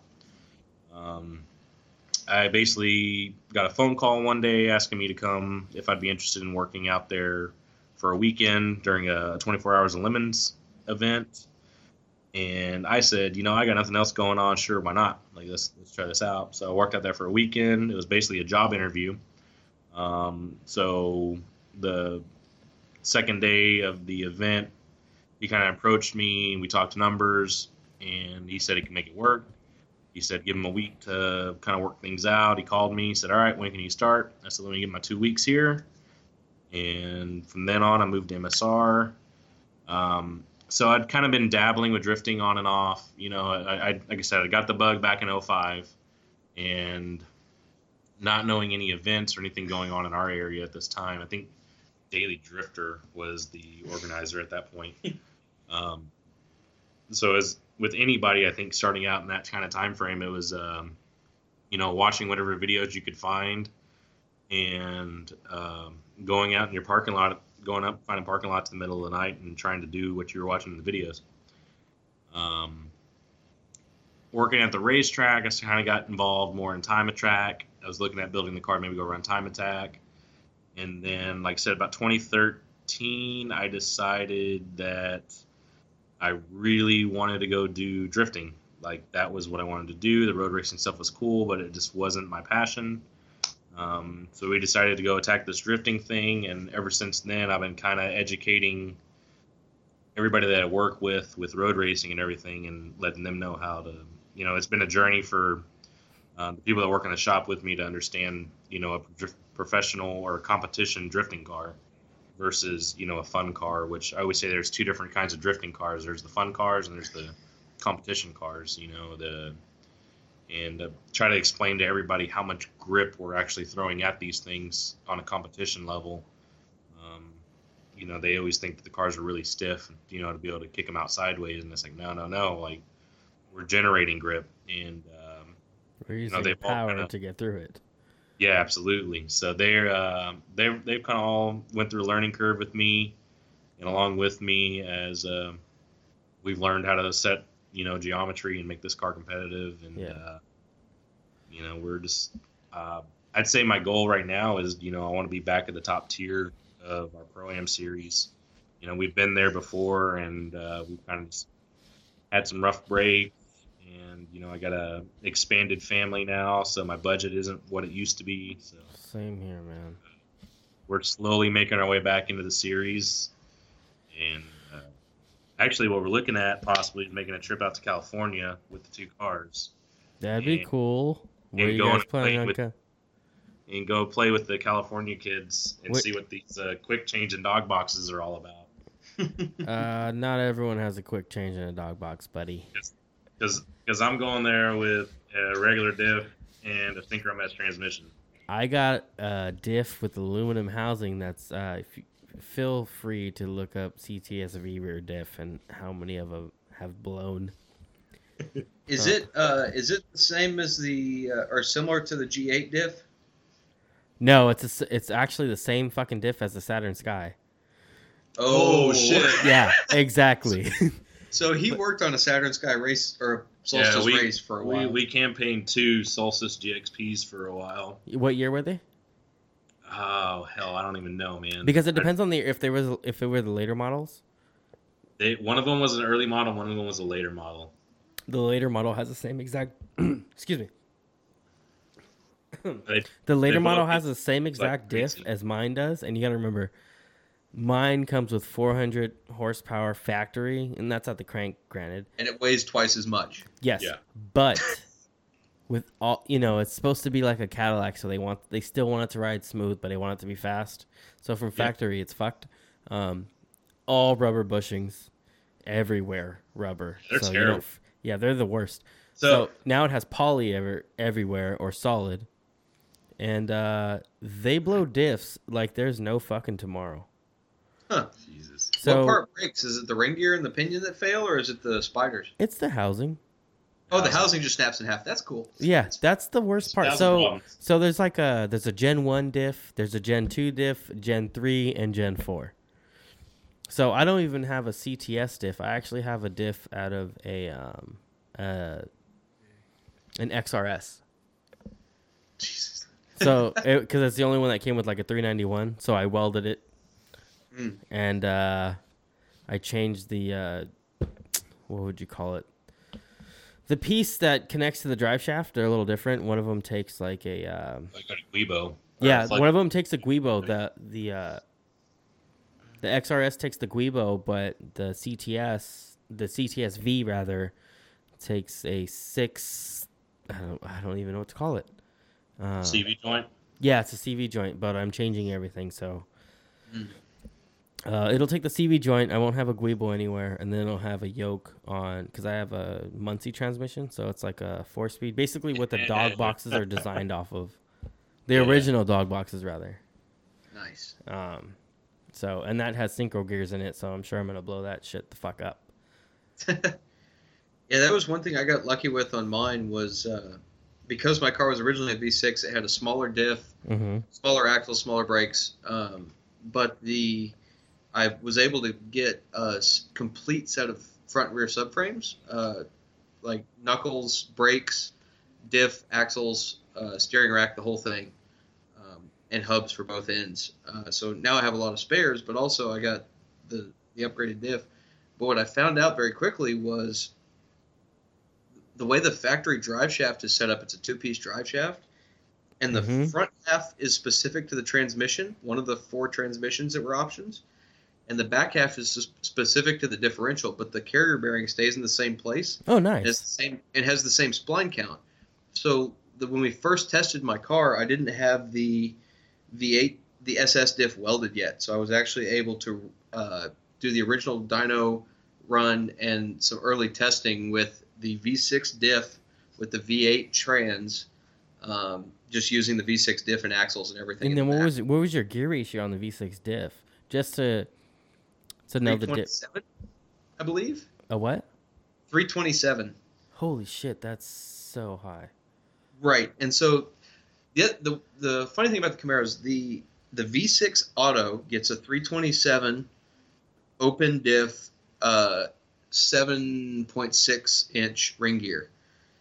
The Okay. V6 stick shift, the V8 stick shift, and the V8 Auto got 8.6 inch ring gears in either 345 or 327, depending on which combination you had. That sucks. And what do Yeah. you have for upgraded options? So for the V8 diff, you can go up to 430 or 456. I think you can get a set of 456s for it if you need it. Holy shit.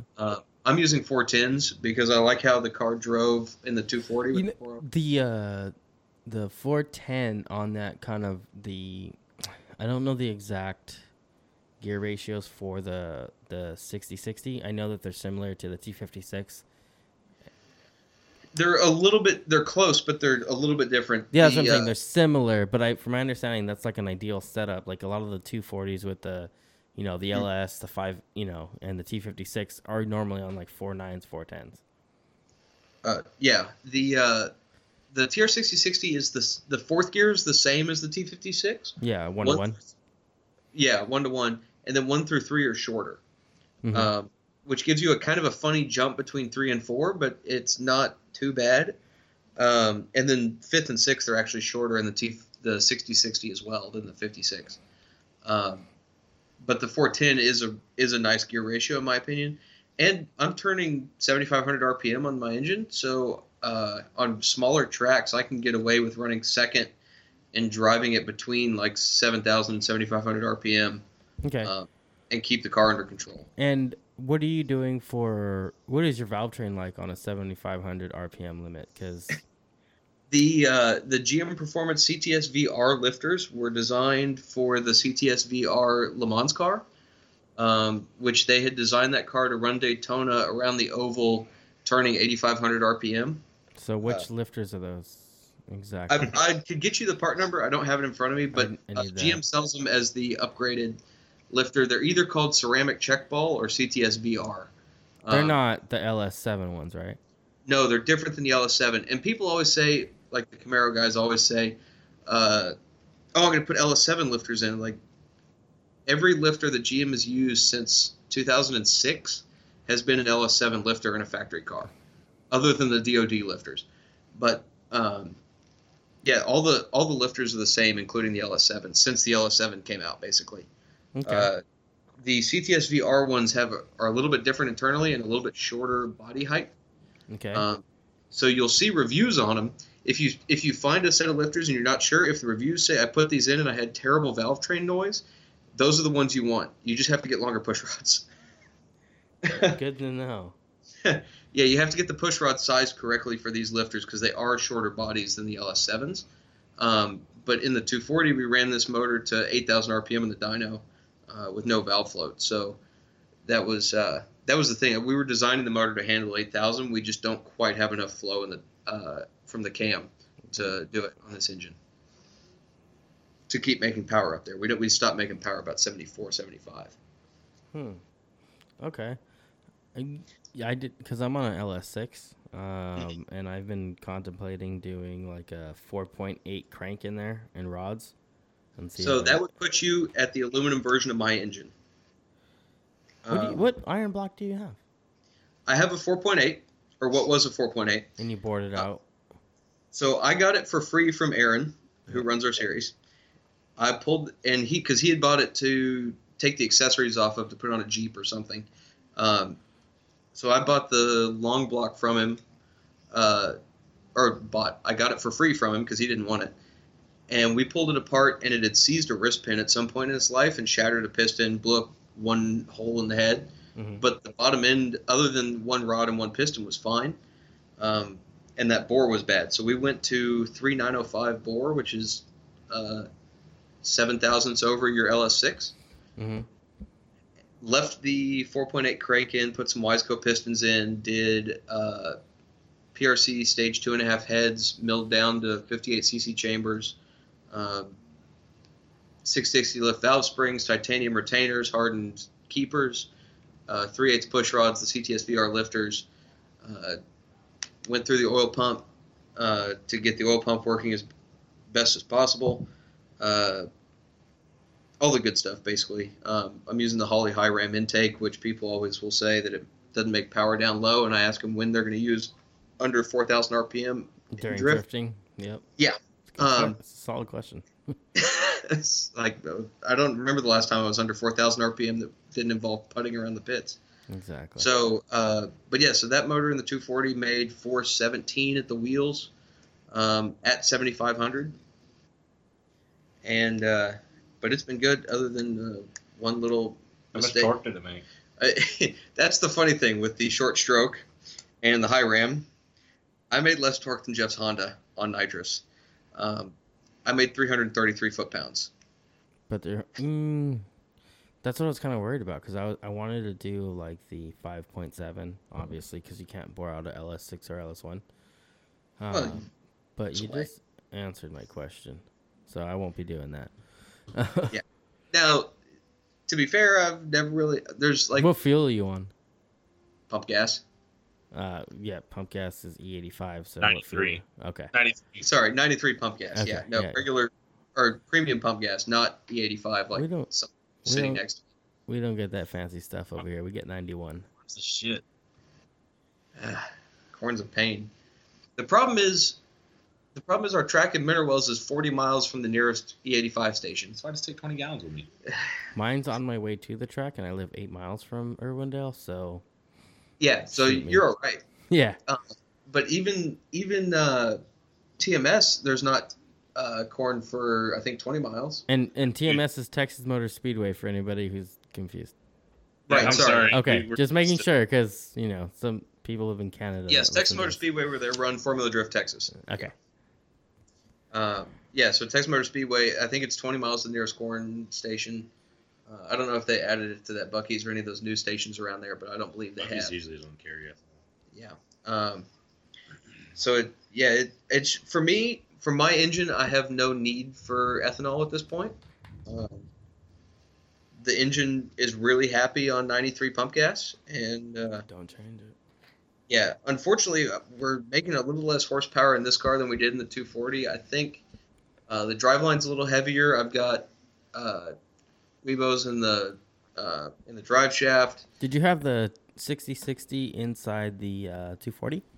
No, the 240 I had a T56, and I was actually going to set this car up to run a T56, but it worked out that I was able to sell the T56 and basically get the 6060 for about the same amount of money.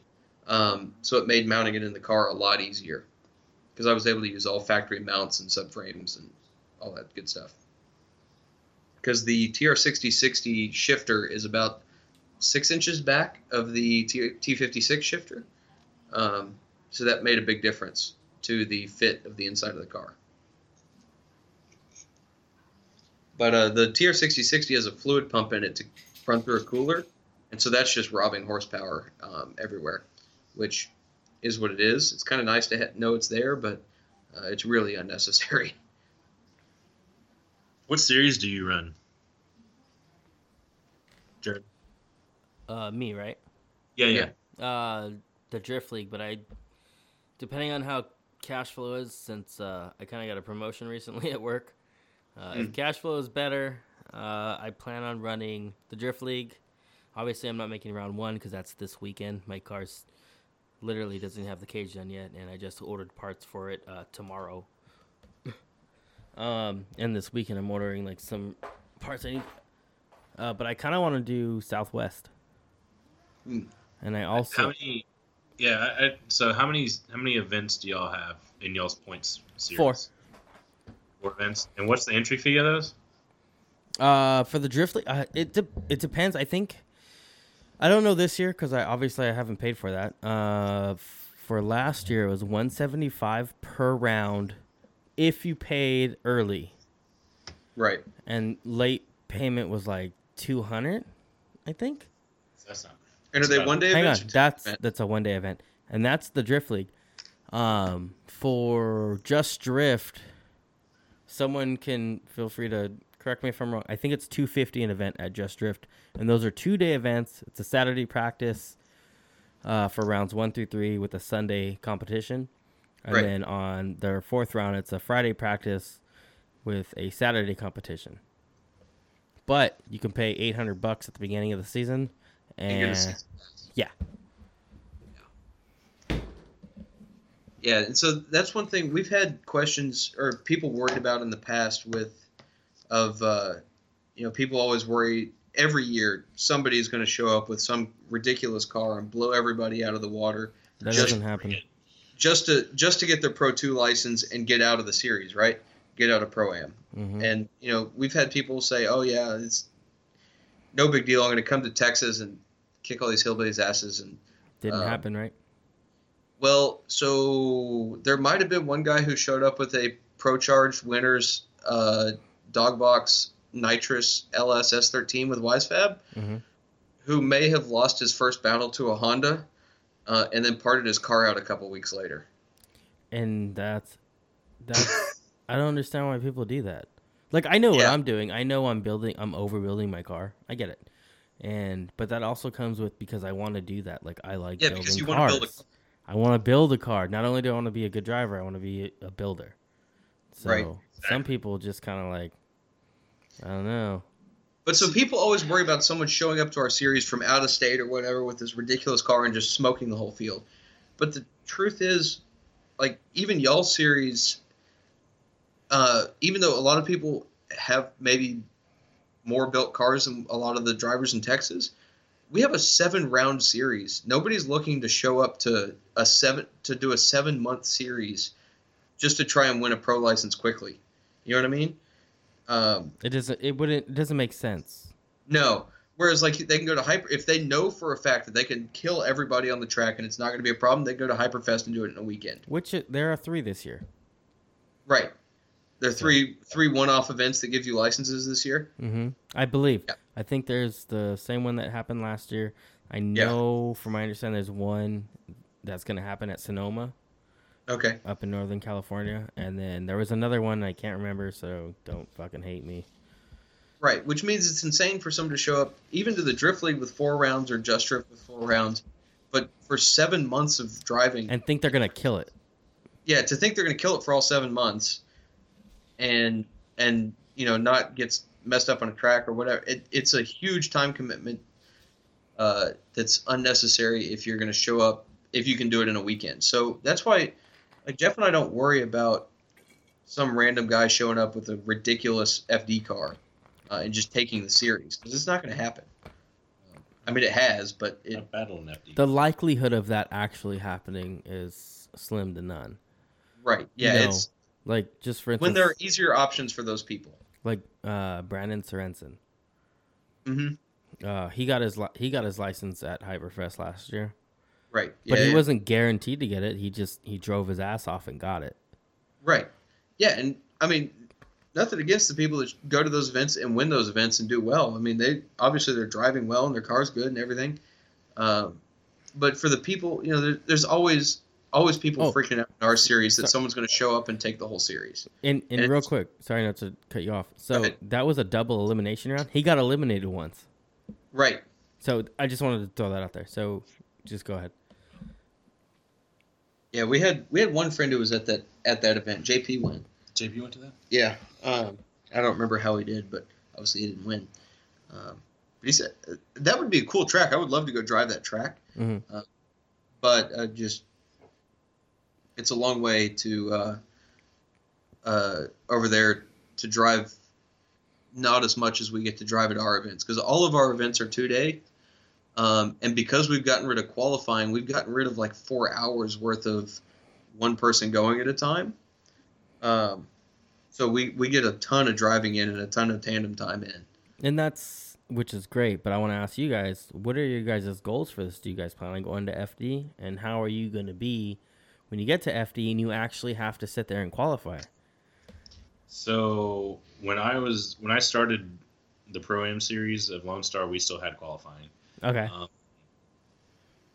Does it bother you, or you don't care? I'm torn. I'm one of those ones that is torn between, because I do really enjoy FD. It is a passion of mine to, I'd be lying to you if I said yes, I don't want to go run Pro 2. And I think the majority of people that say they don't want to run Pro 2 or they don't want to go pro drifting are lying through their teeth. Now, as a reality of it, we're a long ways away from being, I think, where we need to be running Pro 2. And I'm very happy running Pro-Am. I think there needs to be a Pro-Am, just as there needs to be like club racing and road racing, if you will. Not everybody can go race, World Challenge. There has to be somebody to kind of set the bar to get you into World Challenge. And I think that's what the Pro-Am is there to achieve, is, to set the bar of, you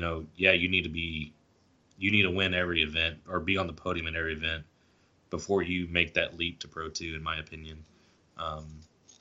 Otherwise, you're entering something too soon. But I've ran qualifying. I actually do very well in the qualifying for myself. I do miss it, and we're in a weird situation in our series. I think drifting in general is, where you got the people that want to do fun events and play events, and you got the people that want to run more competitive series and events. Aaron has done a really good job of maximizing track time for us with eliminating qualifying. I've still wish we had some form of qualifying. Not so much the entire field, because we're seating at least 32 cars every event.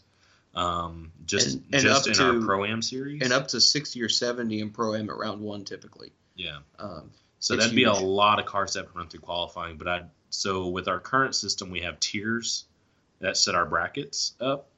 So I campaigned to Aaron and a couple other drivers. We had a big meeting on this of running a top 8 qualifying. So just your first tier would qualify, and what it would allow them is the top 3 qualifiers would get a couple extra points for the series, and it would shuffle that top bracket. Because typically, once the series starts going and you start gaining points, your brackets pretty much stay the same. So the problem is you end up battling the same person over and over again. They've done a good job recently of shuffling the brackets to where we're not having that situation. But what qualifying is such a small, it's a huge part, but it's a small part of driving. In my opinion, I think the more tandem practice you can get comfortably and develop your skill set a lot better, the better off you'll be in a pro condition. Because qualifying just gets you into the show. That doesn't progress you through the show. So. And really, if you're serious about it and you're in practice, even if there's a car behind you, you're still running a qualifying run theoretically. So if you're serious about it, you're lining up like it's your qualifying run and running your lead runs like they're qualifying runs. You don't have the pressure, obviously, but you can at least get the practice in on running single laps. And it doesn't matter what you're talking about, whether it's the pressure of qualifying or the pressure of running it on the big stage under the lights or whatever else in competition. It's really hard to replicate the pressure of showing up for a qualifying lap or a tandem battle, really. Mm-hmm. So, yeah, it's – I don't know. I could go either way on the qualifying. It's it would be nice to have for the top 8 drivers, like he said, but I think that the drivers can probably get enough, or the drivers believe that they can get enough practice running their lead laps. Okay, but now my next question is, because I actually would really like to get Aaron Losey on here, because you guys had mentioned how, your bracket's different. So let's say you don't have qualifying, and then a lot of your rules are different. So you guys obviously don't have qualifying. You don't have a specific tire roll. You're not even required to wear a fire suit, which is understandable. I get the heat. I understand all that. But what is that doing for the drivers that are going to FD? Like, how is that? The guys that are going to FD, and we've seen it, at least with Rudy for sure, will show up. And, if they know they're going to an event, they will show up and they will put the suit on and the Hans on and the gloves and the arm restraints and everything and drive a whole event like they're going to drive it. But you got to remember, the majority of with 80-plus drivers running, I think last year I checked, we had, looking at the results, we had something like 140 total drivers between the 2 series that got points at least one round. Okay. And not everyone is going to FD. Not everyone needs to show up in a driver's suit. And not that everyone who wants to go to FD, or not everybody who doesn't want to go FD isn't ruled out from Pro-Am, I want to say, but I think that... No. And that's what I was saying earlier, there needs to be a Pro-Am series, just like there needs to be club racing and road racing. Yeah. Or your weekend, oval guys, they need to have some kind of series to get you... to set the bar to move on to the next level. And I think there's forgive me for cutting you off. I think with the way you guys have it set up now, I think that is great. It's just my personal opinion, so it doesn't fucking matter. What your Pro-Am series is, what I think is what's a happy medium missing from a grassroots competition like their street legal series. We have it over here too. And a actual Pro-Am event. Right. And so I guess the real point of, with not having qualifying and not requiring the suits and the arm restraints and the Hans and the whole thing, it moves the responsibility from the event organizer to prepare you for FD if you want to do it. Mm-hmm. It puts that responsibility on you. So if you want to get prepared for FD, you show up in a suit with your arm restraints and your Hans and everything. You go out and you drive like it's a qualifying lap. You go out and drive like it's FD. The difference is you're able to get a lot more track time and a lot more tandem time because of the bracketing than you would at, say, a standard. You show up, you Vegas drift. Yeah, you show up, you get 33rd in qualifying, and then you sit out for 4 hours. Whereas anyone who shows up with a cage and wants to drive in competition at our series will get at least one tandem lap, or at least 2 tandem laps. Mm-hmm. And we've had people that showed up at like their first event and pushed through 4 or 5 tiers amazingly. Started from the bottom and pushed their way all the way to the top. Or shit, we had one guy last year showed up in street legal and had really not drifted other than Assetto Corsa, and podiumed in his first event. Yeah, and that's. But he basically, you get thrown into the deep end of tandem. You're not running a qualifying and then realizing, oh well, I got 1 point outside of the show, and now I'm sitting on the sidelines for 2 hours or 4 hours. Yeah, but then okay, so I understand that, but like, what about the guys who kind of thrive under pressure, so to speak? Pressure's still there. Oh, there's pressure. I don't want to say there isn't, because I haven't done it. So when I do it, I'll say there is. Basically, just think of it. Every lap is you're battling to stay in the show. Instead of battling for that point, instead of battling for your point to qualify for the show, you're already in the show. You're battling to stay in the show. Okay, that right there kind of answers my question. So my question. It's still single elimination, so every battle means if you don't win, you don't move on, and you're out. And that's just in practice. No, this is comp. That's in competition. Oh, well, yeah, I'm talking about actual. See that? Okay, maybe I didn't explain my question. So we run practice a lot differently than I think everybody else does. We run kind of an open lapping kind of style of tracks, which are good and bad. Recently. Open lapping in general. So we have basically a singles line, and we have what we call a tandem line. So they're 2 separate lines. If you're going to run a single pass, which means everybody knows you're not going to be, no one's going to try to follow you or anything like that. You line up in one line. The starting grid guy will send you off. Once the appropriate gap is set, he'll send the next car. And then we have the tandem line, which is kind of up to your lead driver.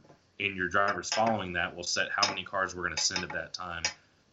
We typically don't send just 2 cars at a time to go run a tandem practice. No. We'll typically send 4 to 8 cars for a tandem lap. And if you want to try pressure, try being like number 3. So your lead guy is just out running his qualifying line. He's going to run a qualifying line. The rest of your guys are all in a tandem battle. They're all running a tandem, a chase behind the following guy. Mm-hmm. So by that time, you're able to speed the process and the moving lines through the car a lot quicker because you're sending 4 cars out at a time instead of 1 car, 2 car, 1 car, 2 car, And I don't like the hot lapping because what happens is people start staying on track. They don't come off. I'd like the single runs a lot better because you're sending cars, they're done with the lap, and they're back in line. As far as keeping cars on track for an extended point of time.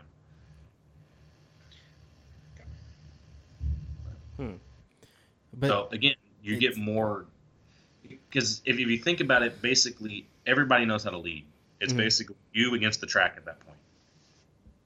Yeah. Your chase is where everybody struggles because nobody gets the opportunity to chase someone. Yeah, that's people are very hesitant to let anybody chase them.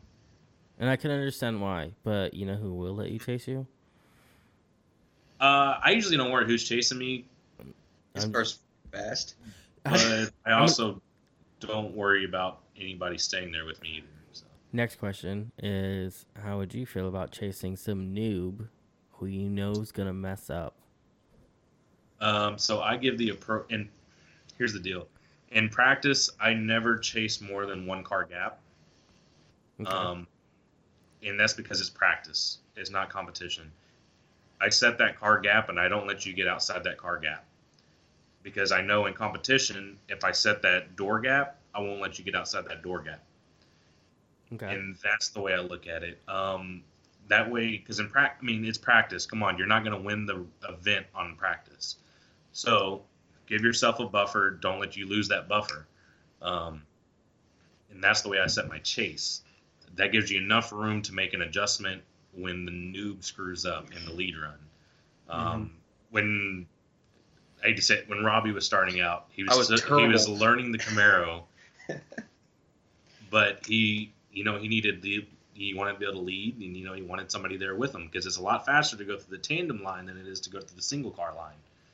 So I would let him lead me. I'd give him a car gap, and I would go run after him.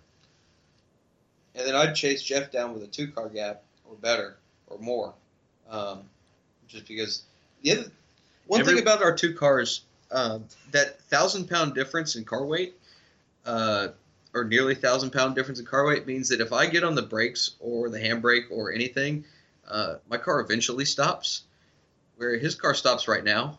So I have to leave a little bit of space for him, just because my car will slide forever and ever, especially on the handbrake. It'll just keep going. And so it's kind of this funny balance of trying to keep the cars together. And that's one of the funnier things about us being on a bit of a team together, is it like the polar opposites of the cars, and trying to tandem with each other is pretty funny. But like the problem I had, because the wheelbase is complete. What are you at on wheelbase? What is it, like 109? I'm 112 on the wheelbase. Holy shit! Okay, what is the S2000 at? I have no. Robbie would be better at this. I had it all knows saved the at one data. point. Oh, here we go.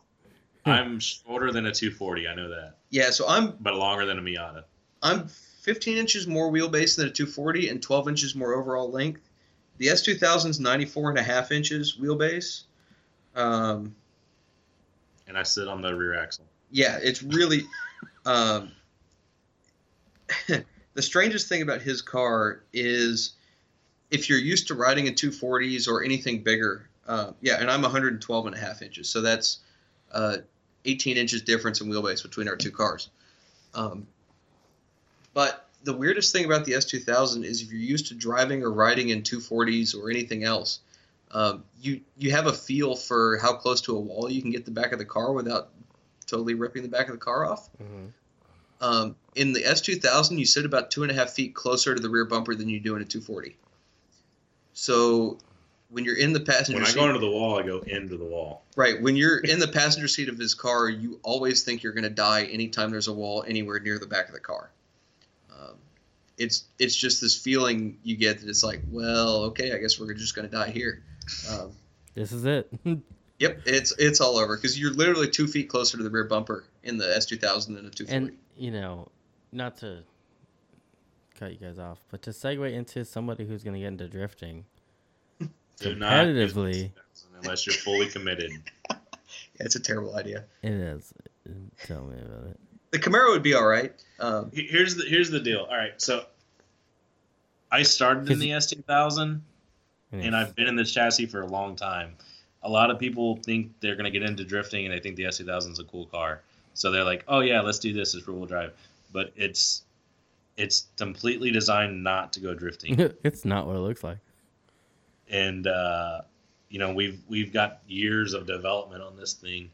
And I've been driving it from its stock form. I'm very comfortable in the car. And that's a hard thing to explain to people and let them understand that it does not handle the way your typical chassis does that a lot of people choose to go drifting in. We were laughing because, what was it, last year when that video Hibino's S2000 went around a whole bunch? Yes. This video kept popping up all over the place. Jeff kept getting tagged in this video of Hibino driving the S2000 in Japan. But it's a 2J car with S13 subframes under it. So there's no S2000 left. It's an S2000 chassis, but all the subframes are opposite. They're all 240 subframes.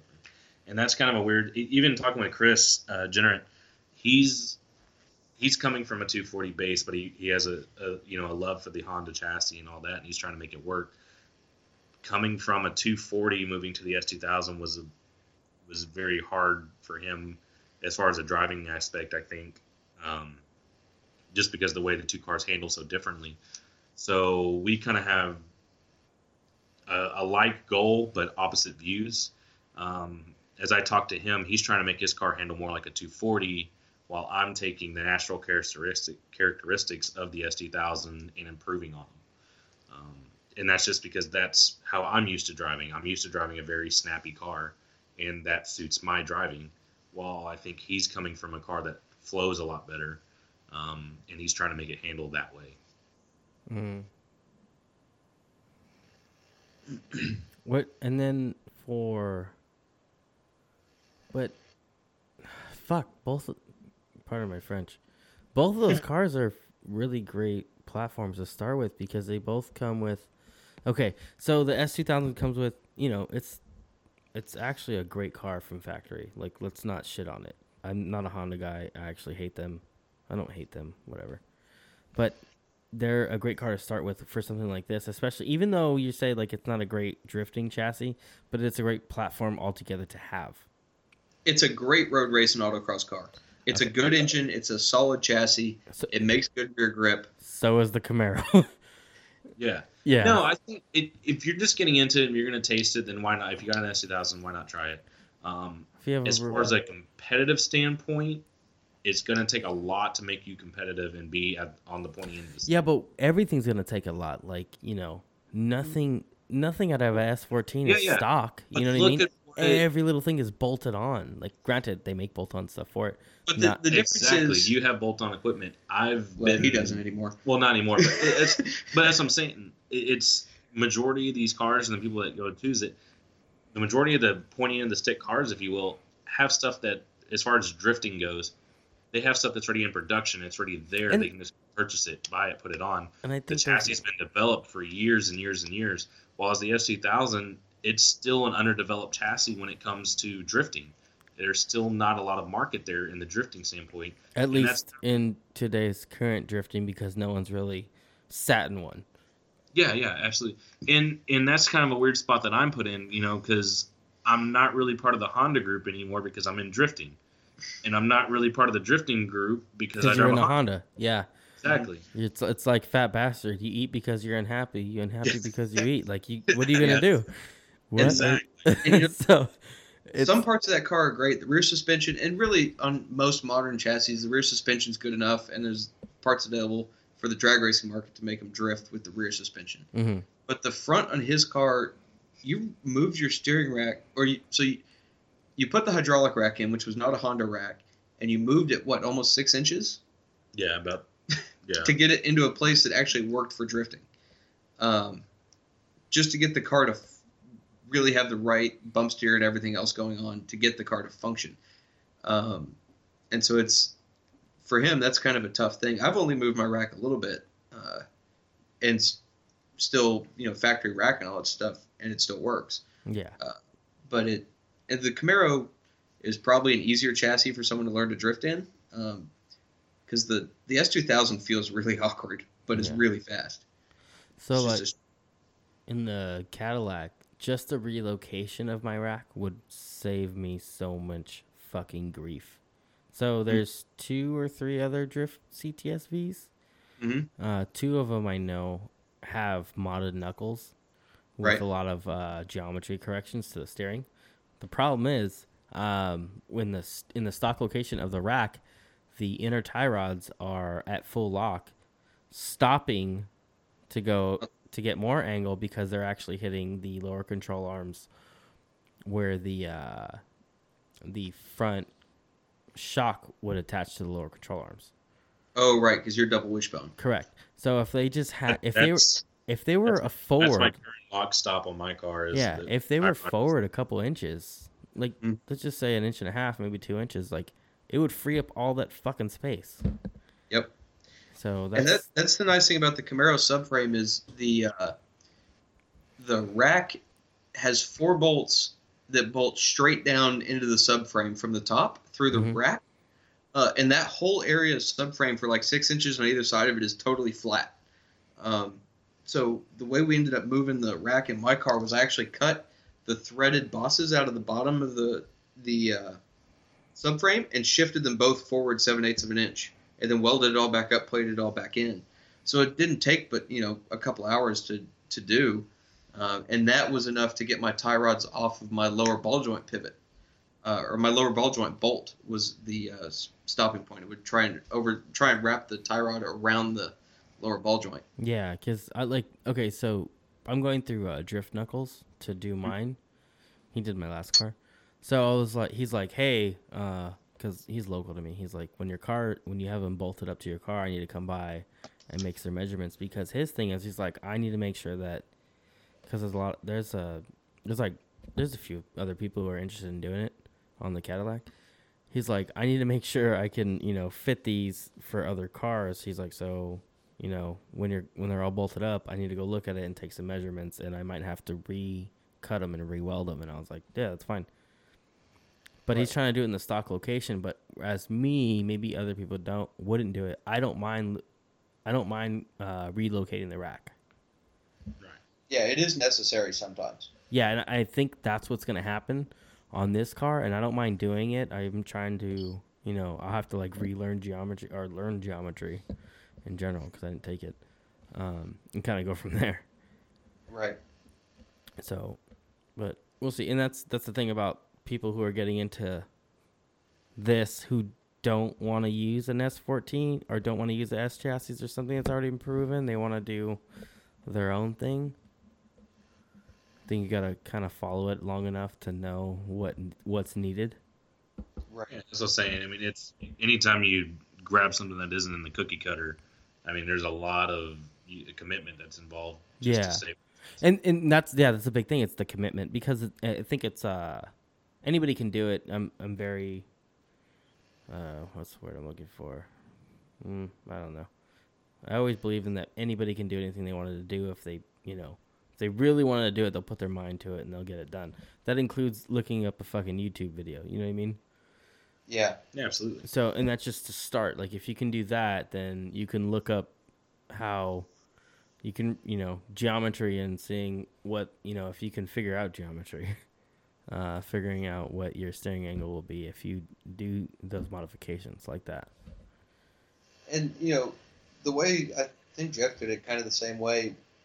You can go about figuring out the geometry, but what I think both of us did was tack something together, stick it on the car, and see what happened. Yeah, I like that idea a lot. Like, if it doesn't fucking work, it's tacked on. Hammer it off. Yeah, and it can be tough to do if you're working in your driveway on jack stands or whatever. We're both lucky enough to have lifts. I assume you guys have been there, though, right? Yeah. In the driveway on jack stands. Yeah, same here. In my dad's on my dad's inclined fucking driveway.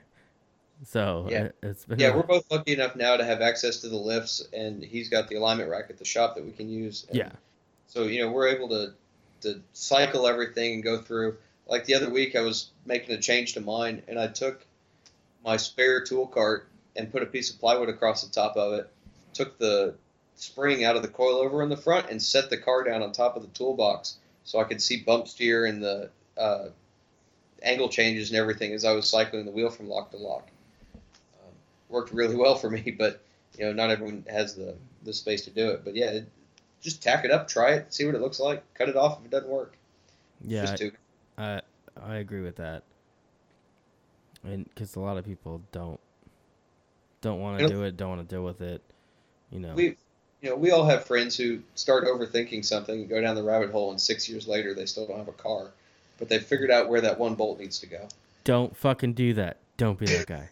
Dude, that's the worst. I have people at work that like overthink the simplest shit, and I'm like, you're never gonna make anything here. Yeah. One of my favorite jokes with some old friends of mine was a grinder is just like a wrench. A grinder is to a weld what a wrench is to a bolt. So just weld it on. If you got to cut it off, you can cut it off. I like it. That's funny. That's funny. This has like been the worst down season for me, is basically starting over with the new power plant. And how far along are you with that, and what's your projected completion date, especially since you just said it was April that you guys are starting in? Yeah, exactly. March 30th is round 1. So we were very, very hopeful if things came together and we got some back sponsorships that we were going to make round 1. But the reality is that it's not going to happen. We just got a part that we've been waiting on as of last week. So we've kind of been waiting on that to finish up a lot of the exhaust and fuel lines and all that, because it'll locate the engine a little bit more as far as the angle of it. because not only are we swapping an engine that ain't supposed to be in the car, we're swapping a transmission that isn't supposed to be mated to the engine or in that car. So,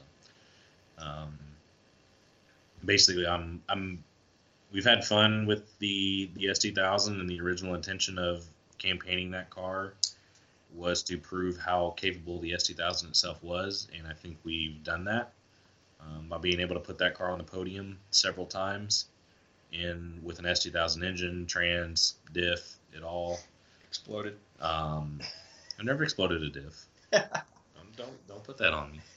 So, and now we're looking on to the future of what direction we want to take this, and for me, I'm gonna build a Pro 2 car. It might not have the horsepower that it needs at this point, or the parts, but the overall goal is to have a Pro 2 car. Not even even if we don't go run Pro 2, we'll have a car that is capable of being legal for Pro 2. So at this point, we decided to go with a bigger engine. I wanted to keep it in the Honda family just because I think that's what really makes this car stand out. Mm-hmm. I like that. I like that you're doing that. Yeah, so we went with the J Series. Overall, the whole deal is we've been lacking torque. It doesn't hurt us in the lead; it hurts us in the chase. Whenever we got to check up really hard on somebody, I would like to think our car is pretty damn quick, and it seems that way.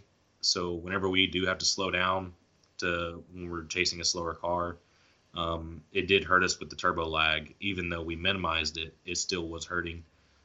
So we've been looking at ways to kind of get some more mid-range out of the car for that whenever we are in the chase position and have to check up really hard. So we decided to go with the V6. It'll still be boosted. We're going to run a Nissan 350Z, 370Z trans behind it, just because I'm tired of breaking and depleting the market of the S2000 transmission. You can't buy parts formerly anymore. I think I bought the last input shaft, main shaft that was in the U.S. A couple years ago, so I need to move away from it. That transmission. I'd like to go to a GSR dog box, but it just ain't in the budget at this point. Hey, quick question. Yeah. Okay, so what is it about the GSR that's not in your budget? So to get a GSR into my car, it's about $9,000. Okay. To get the Nissan Trans into my car, it's only about $3,000. Okay, so shit, that's yeah. Okay, and then hang on. After the Nissan Trans, you have to spend $9,000 again to do the dog box, correct? Yes, that $9,000 that I don't have right now, I have the $3,000 right now, and it can get me back driving. Next question: what if you spent? Okay, how much is the transmission? For just the transmission alone. Which one? The Nissan Trans you're talking about. I picked mine up for $300. Shit. And that's you're still gonna spend another $2,700 on top of that? Yeah. Clutch is a problem. Yeah, the twin disc sucks. A custom clutch sucks. Fucking Christ. You know how many people are putting CD009s behind J Series and rear wheel drive applications? Him? Jeff. Jeff is doing. The reason I'm asking is because if you're getting prepared, I personally would recommend to do an old 4-speed. Like right, yeah. With the side. So here's the problem with the S2000 chassis when it comes to doing anything other than the GSR or a sequential. So the S2000 chassis is very unique in the way that all of its strength and rigidity is through the center of the car. It's an X frame, if you will. So the frame rails come from the front of the car, they meet together, and then they separate on the back of the car. So I was going to do, because I have at my need, if you will, a Jericho 4-speed side shift. Looking at putting that in there at one time, it was only going to run me about $1,000 in parts. Talking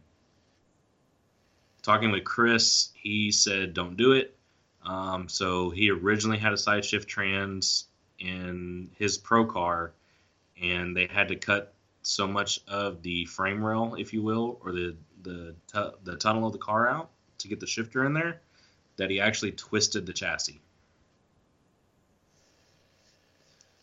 Damn. So that's not really an option when I'm trying to keep my chassis integrity. Yeah, the So- trans tunnel is structural and only about 6 inches wide because the S2000 trans is about the size of a beer bottle. So he doesn't have space to fit a side shift box in. So, anyways, that's that. So yeah, moving on to all of that. I forget where we were in the actual part of this conversation before we went off on transmissions. Yeah, I don't know either. But I keep trying to talk him out of that Jericho so I can use it in my car because my trans tunnel. you don't got to talk me out of it. You got I- to talk someone else out of it because I'm not using it. I can fit his car into my trans tunnel, so I have space for it. But yeah, haven't gotten there yet. But yeah, so there's a lot of initial fabrication that has to go on to get this up and running. The good news is, so a used S2000 engine would have ran me anywhere from $1,500 to $3,000. A used J series that you can buy out of a minivan out of any junkyard is anywhere from $400 to $500. Okay. So that cuts a huge cost on engine failures out of the way. And the people I've been talking to says that the stock block can handle probably up to about 450 foot-pounds of torque before you need to actually throw rods at them and start worrying about sleeving or anything like that. I think if we go to the point of 600-700 horse, then I'll probably have a sleeved block with a nice set of BC rods. So I can But- afford those. You guys yeah, are fancy. but for our series and the tracks that we run and the majority of the tires that everybody runs, I think the sweet spot is about 400 to 500 horse for our series. And that depends a lot on whether you're NA or turbo. The turbo cars seem to like having a little bit more horsepower, running that 450 to 500, whereas an NA 400 to 450 car is pretty comfortable on all our tracks. TMS, you're pushing it a little bit, especially in a car as heavy as mine, but 400 horse 240 on Texas Motor Speedway or any of our tracks is plenty. What other local tracks do you guys have? Do you guys only do Texas Motor Speedway? So that's the only real road course we drive. Only real Competition road course. competition road course we drive. We do 2 events a year in a parking lot down here south of Houston. We do 2 events a year on an old airport apron west of Fort Worth. And then, It is kind of a road course. well, and then HPD. this year we're doing 1 or 2 events at the Houston Police Academy driving track, which is kind of a oval with a figure 8 and a piece around the outside, but no real banking on it. It's all flat. And then we do testing at MSR Houston on the road courses there as needed, or as wanted, I guess I should say. Mm-hmm.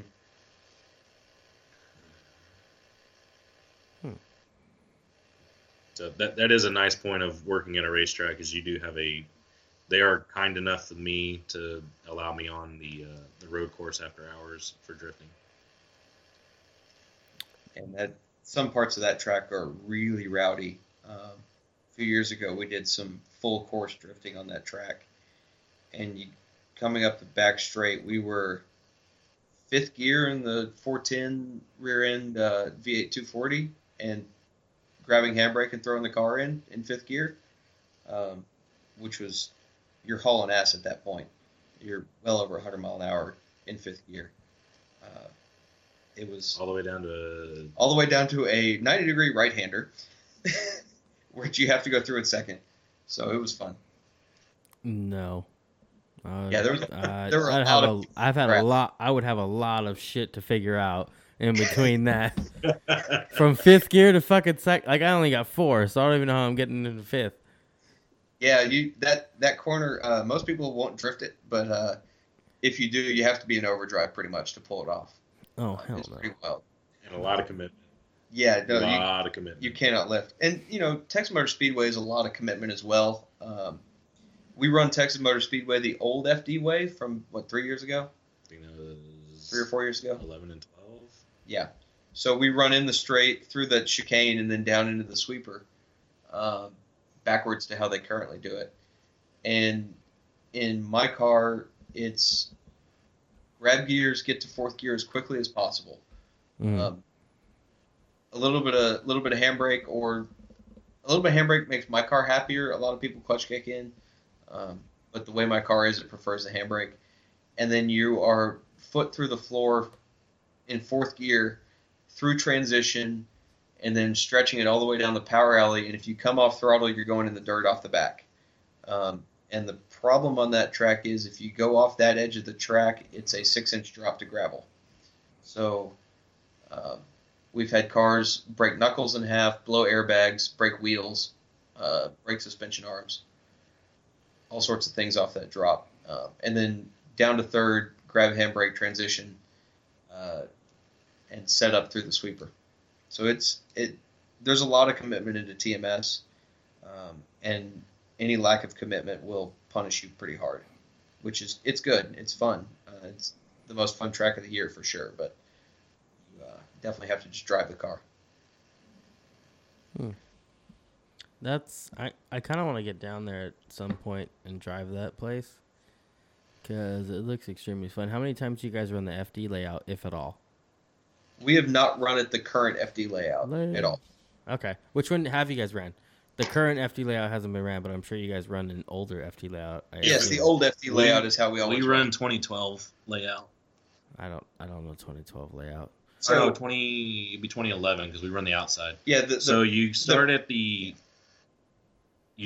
opposite end of where FD starts basically now.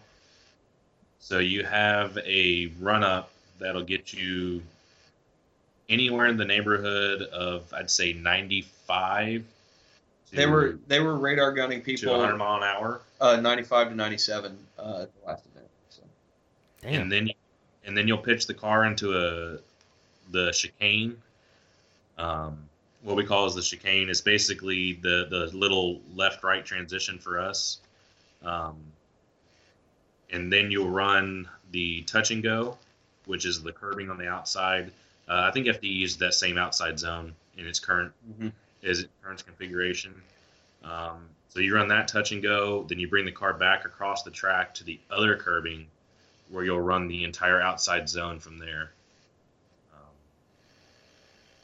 And the biggest thing with this layout is you can't throw a whole lot of angle in the car really quick.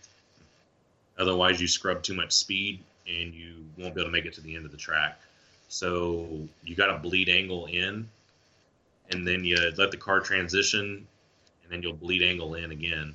And then basically, as you near that outside zone, you crank in basically as much as you can to get the car slowed down so you don't go off the end of the track. And then you'll just kind of hold it on that outside line around the track. I'd have to see the track to know what the hell you're talking about. Just YouTube it. Everybody likes YouTube. I don't. Yeah. Yeah, really? Awesome. Yeah, I like learning things on YouTube, but I'm actually not a fan. Like I made two two YouTube videos, and that was it. That was it as far as I got on YouTube. I made one, and I'm gonna delete it. So I decided that involved way too much time, and I'm never gonna do that shit again. No, this this here alone involves too much time. But I actually like it, and it kind of helps some people. So I'm like, all right, I'll keep doing it. I can't stand vlogs. That's like I can't sit down and I barely sit down and watch like actually produce TV. I can't sit down and watch somebody walking around with a camera talking about their day, even if they're drifting. I don't give a fuck what you did. Like, you're just another person to me. Like, I honestly don't give a shit who you are. Like, it doesn't matter. You're not doing anything that's that exciting. So the question is, are you drifting because you're on YouTube, or are you making YouTube videos because you're drifting?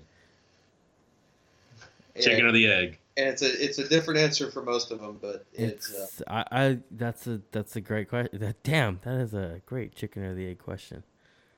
yeah. Robbie nailed it one day. We were at the shop, and our buddy came by that ran our series with us for a little while. I guess you can call him a buddy. He's an acquaintance. I guess Tommy would put it as an acquaintance, not a friend. But so he came by, and he's like got all this camera gear because we had some 8-6 event going on at the track or whatever. Yeah, and he comes out and he's talking about all this YouTube stuff, and Robbie nailed it. He's like, "Hey, you remember when all our friends want to be race car drivers and not YouTube celebrities?" It's like, oh, That's exactly why I don't want to get on YouTube. And I understand that today's demographic and market that's what they're looking for. I get it. But I don't know if they really are. I think that's just the current demographic that everybody's supplying. And I don't want to have anything to do with it. Like I don't watch other YouTubers' videos of how they went drifting. Like, I don't give a shit what you did. You know what I mean? Because I'm a driver myself, so I want to know what. Yeah, and if I see a well-edited sort of cinematic video of an event, especially one that I was in or something, yeah, I'll watch it. Like there was a great video done of round 1 when you were against Josh when Dion shot it. Yeah, you were driving. Oh, yeah, that's that event was on fire. Man. Yeah, that was when you ended up second. Damn Pro 2 we had car. a guy who's basically a professional videographer shoot the event on a red camera and slow mo and the whole thing, and he did a great job editing the video. I mean, it was beautiful. But I wouldn't go watch just like somebody walking through the pits or going through their everyday life. There's I won't do like a singular type deal. So they're not my sponsor, but it's somebody I do kind of work with, and I kind of hope to continue to work with into the season. Wisdom Productions. Mm-hmm. They do. Dude, Wisdom does great stuff. I love their stuff. Have you seen like they kind of have like this cinematic presence to their videos of drifting, and I really like that. So I'll go watch their video because they don't typically they won't make like a 10-minute video. They'll make like a 3 or 4 minute video. Yeah, that's perfect. Yeah, for me, I'm the same way. I'm like, okay, I'll go watch these because I really like this. But when I don't know what other drivers are doing for their fan base. If they're just sitting there and telling them what they did, like, this is my drifting event. Here's some coverage. Yeah. Like, I don't care about that. Like, that's not for me. And I get some sponsors want that, and that if it's like something that's required by a sponsor that I have, that's not a sponsor I want to work with. Yeah. Right.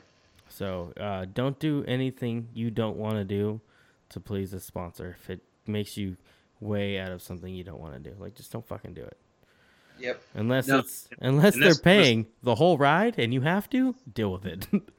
Yeah. Yeah. If they're gonna pay for the whole shoot match. So yeah. No, that's what I was saying earlier. Like in the beginning, I kind of went after whoever would listen to me, and then, the longer I've been in this, I've decided to, kind of carefully pick who I want to work with, due to, their ideals and how, make sure that we're going to be able to, collaborate and actually work together instead of like, I don't want to do that. No, we're not going to do that.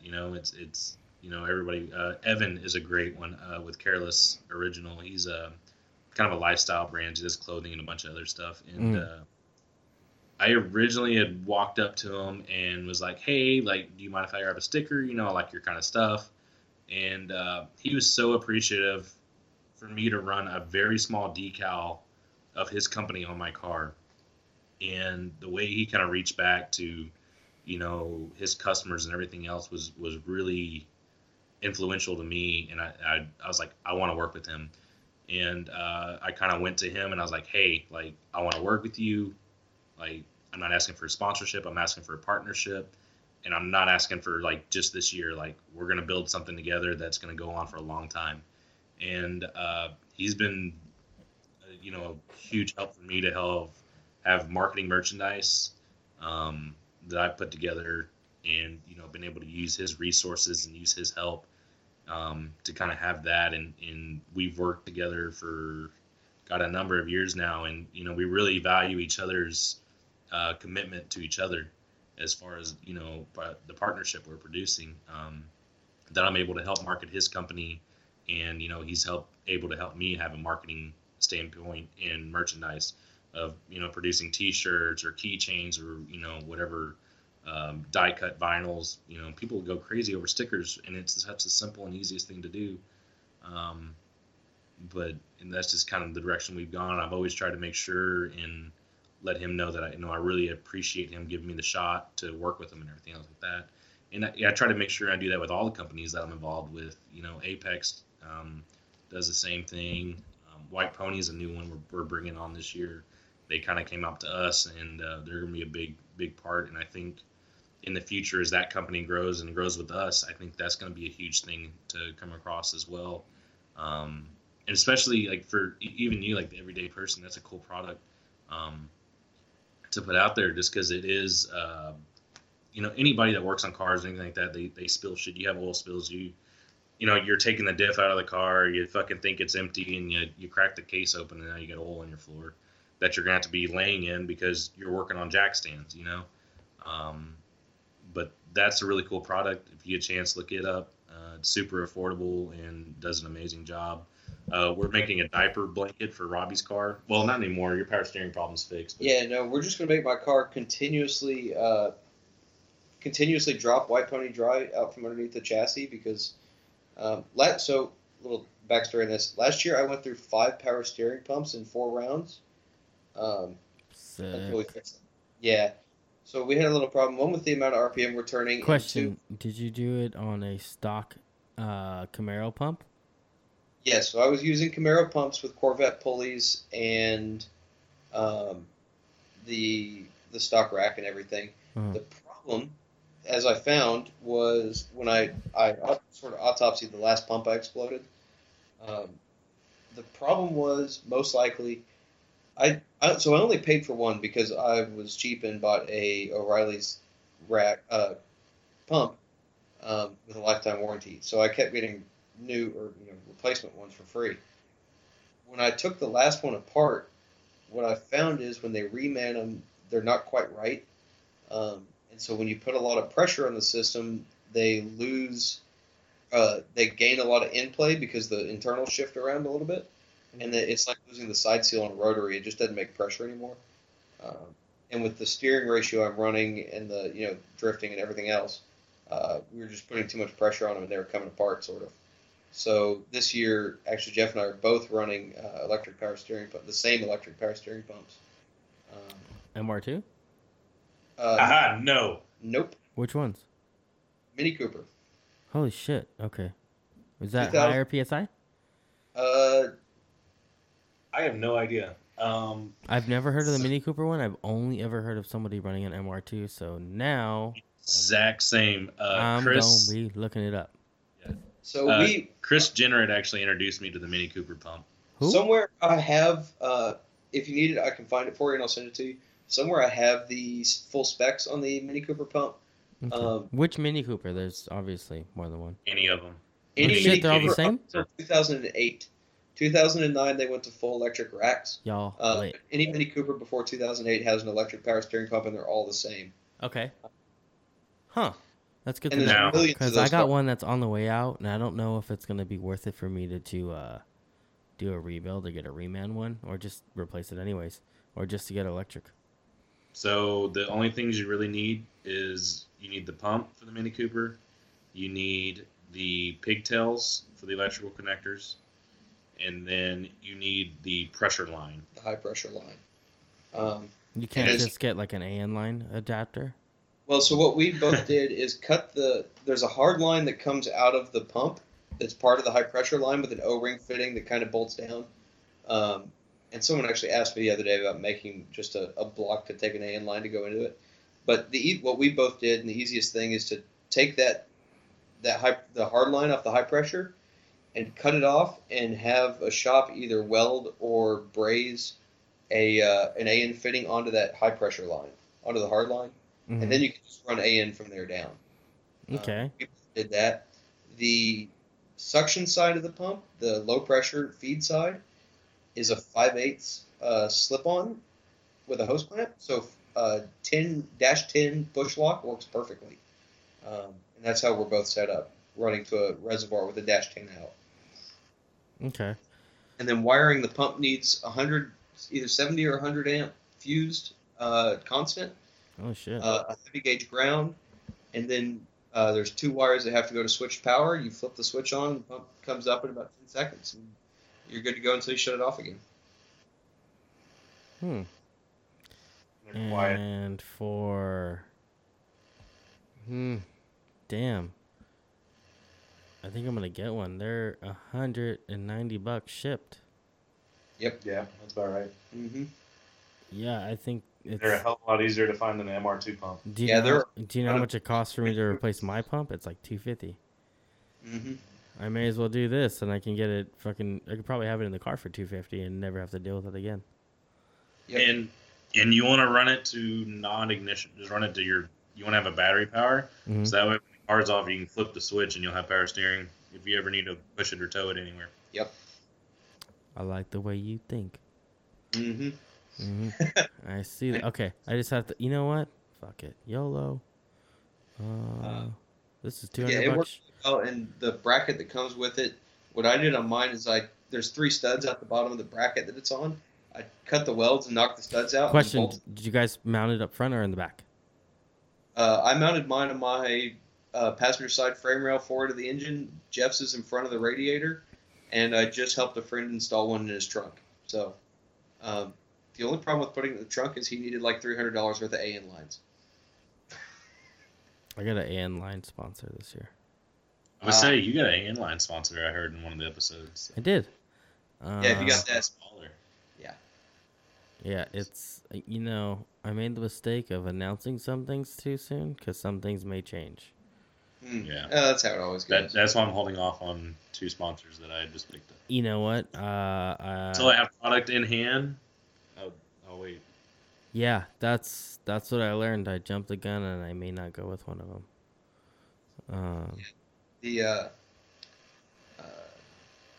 The Mini Cooper, you'll find a lot on the internet. The Mini Cooper guys say the pumps are terrible and they overheat and whatever else. Fuck But them. Not the for. problem with the Mini Cooper is the factory location for that pump is between the rack and the oil pan underneath the header. So it's probably just getting fucking extremely hot. Right, they have a And not- computer fan mounted under it to Yeah. cool it off. It's got an air duct and a computer fan on the Mini Cooper to try to fucking cool it off. And the air duct just sucks water in from the road into the fan and kills the fan. Yeah, I got a radiator going in the rear. I'll put that bitch right in the front. I don't give a shit. Yeah, so as long as there's a little bit of airflow to it, it's fine. It works great. Huh, that's good to know. Because actually, oh shit, I cut mine off already. God damn it. The on the front of the CTSV front subframe, there was a mounting plate on the passenger side for a ABS, their ABS unit. And I already cut mine off. I was like, ABS is gone. Bye. I might have to find another place to mount this, but you know what? I think I'm gonna do it because I need the damn pump anyways, and it's the same price. Mm-hmm. And it might just be more worth it because I could fab up. Yeah. I mean, I've never had a hydraulic rack. I came from electric rack, so I really like the electric pump. I gotta find out what the specs are though. I will find them and send them to you. And It's coming from your hood too. Yeah, and if not, then I think Chris Jenner has a way of bumping the pressure if you need more pressure. Yep. Yeah. So. But all right. It's been a long episode. Holy shit! It's been a very long episode. I just noticed that. It's a good thing. Maybe not for everyone. So, for people who want to follow you, maybe reach out to you, how can they get a hold of you? The best way for me is through Instagram at DriftUK. And I'm very good at answering messages. Message me, I'll usually get back to you within that day, if not the following. And like I said, any questions, anything like that, I'm more than free to answer. I'm not trying to hide any knowledge or any secrets that I have. Yeah, and same for me. If anybody needs to message me or send me. You know, a lot of people aren't going to realize who you guys are just based off your voice, so you might want to say, like, hey, Robbie or Jeff. Well, obviously, Drift 2K is Jeff with the S2000. Okay. And then me and the Camaro, being a 5th gen Camaro, my Instagram and my Facebook page are both at 5th Drift, 5TH Drift. Mhm. And like he said, I always have my phone on me and I always get the messages. So other than, crazy times at work, we're pretty responsive to messages and anything else. But yeah, and we'll be at all the events this year with Apex on the cars, Careless on both cars, White Pony on both cars, probably MSR, Cabo Clear Lake on the cars. But yeah, any questions about anything? I'm going for a real subtle look this year with my car. You're going to do subtle very well, Jeff. But hey, man, I want to thank you both for being on the show. Thanks for having us. You guys actually had a lot of info, and I think that's good. It's a good conversation. If you guys ever want to be on the show again, you guys are more than welcome to be. I'm probably going to hit you up after your guys' first round to see how that went.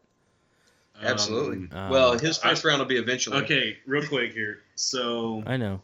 I'm in the same boat. Don't worry. I'm going to try to make it out to round 1 if Robbie doesn't keep me away completely. So, yes, every time I've ever broken anything, Jeff's car was either broken or not there. And he was there. So, like, when I wrecked the 240, Jeff was there without a car. So whose fault is that? Not yours. I'm blaming Jeff. Let's see. I rod knocked an engine when Jeff was there without a car at round 2 last year. I broke a control arm when Jeff was there without a car at round 7. Hey, I'm just gonna say this. I don't think Jeff should be there when you're competing, bro. That's a pretty lot much of shit tends to happen when he's there. It's actually fine if he has his car. Oh, so bring his car on a trailer. Yeah, we did that round 1 and everything was good when we just took the car and parked it in the pits. Yep. Hey, how about you do that just in case? I'd have to pull the engine. Yeah. Just leave it in there. I can't. I know.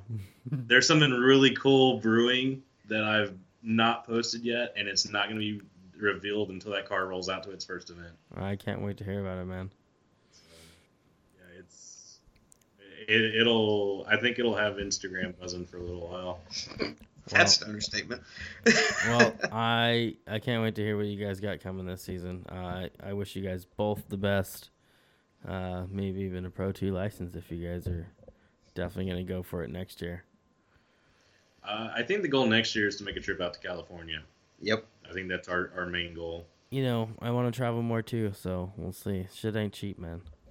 No. Hell no. Enjoy the gas prices when you get here. Yeah. Right. Yeah. All right, man. You guys have a good night. You too. Right, thank you for having us on. Bye-bye.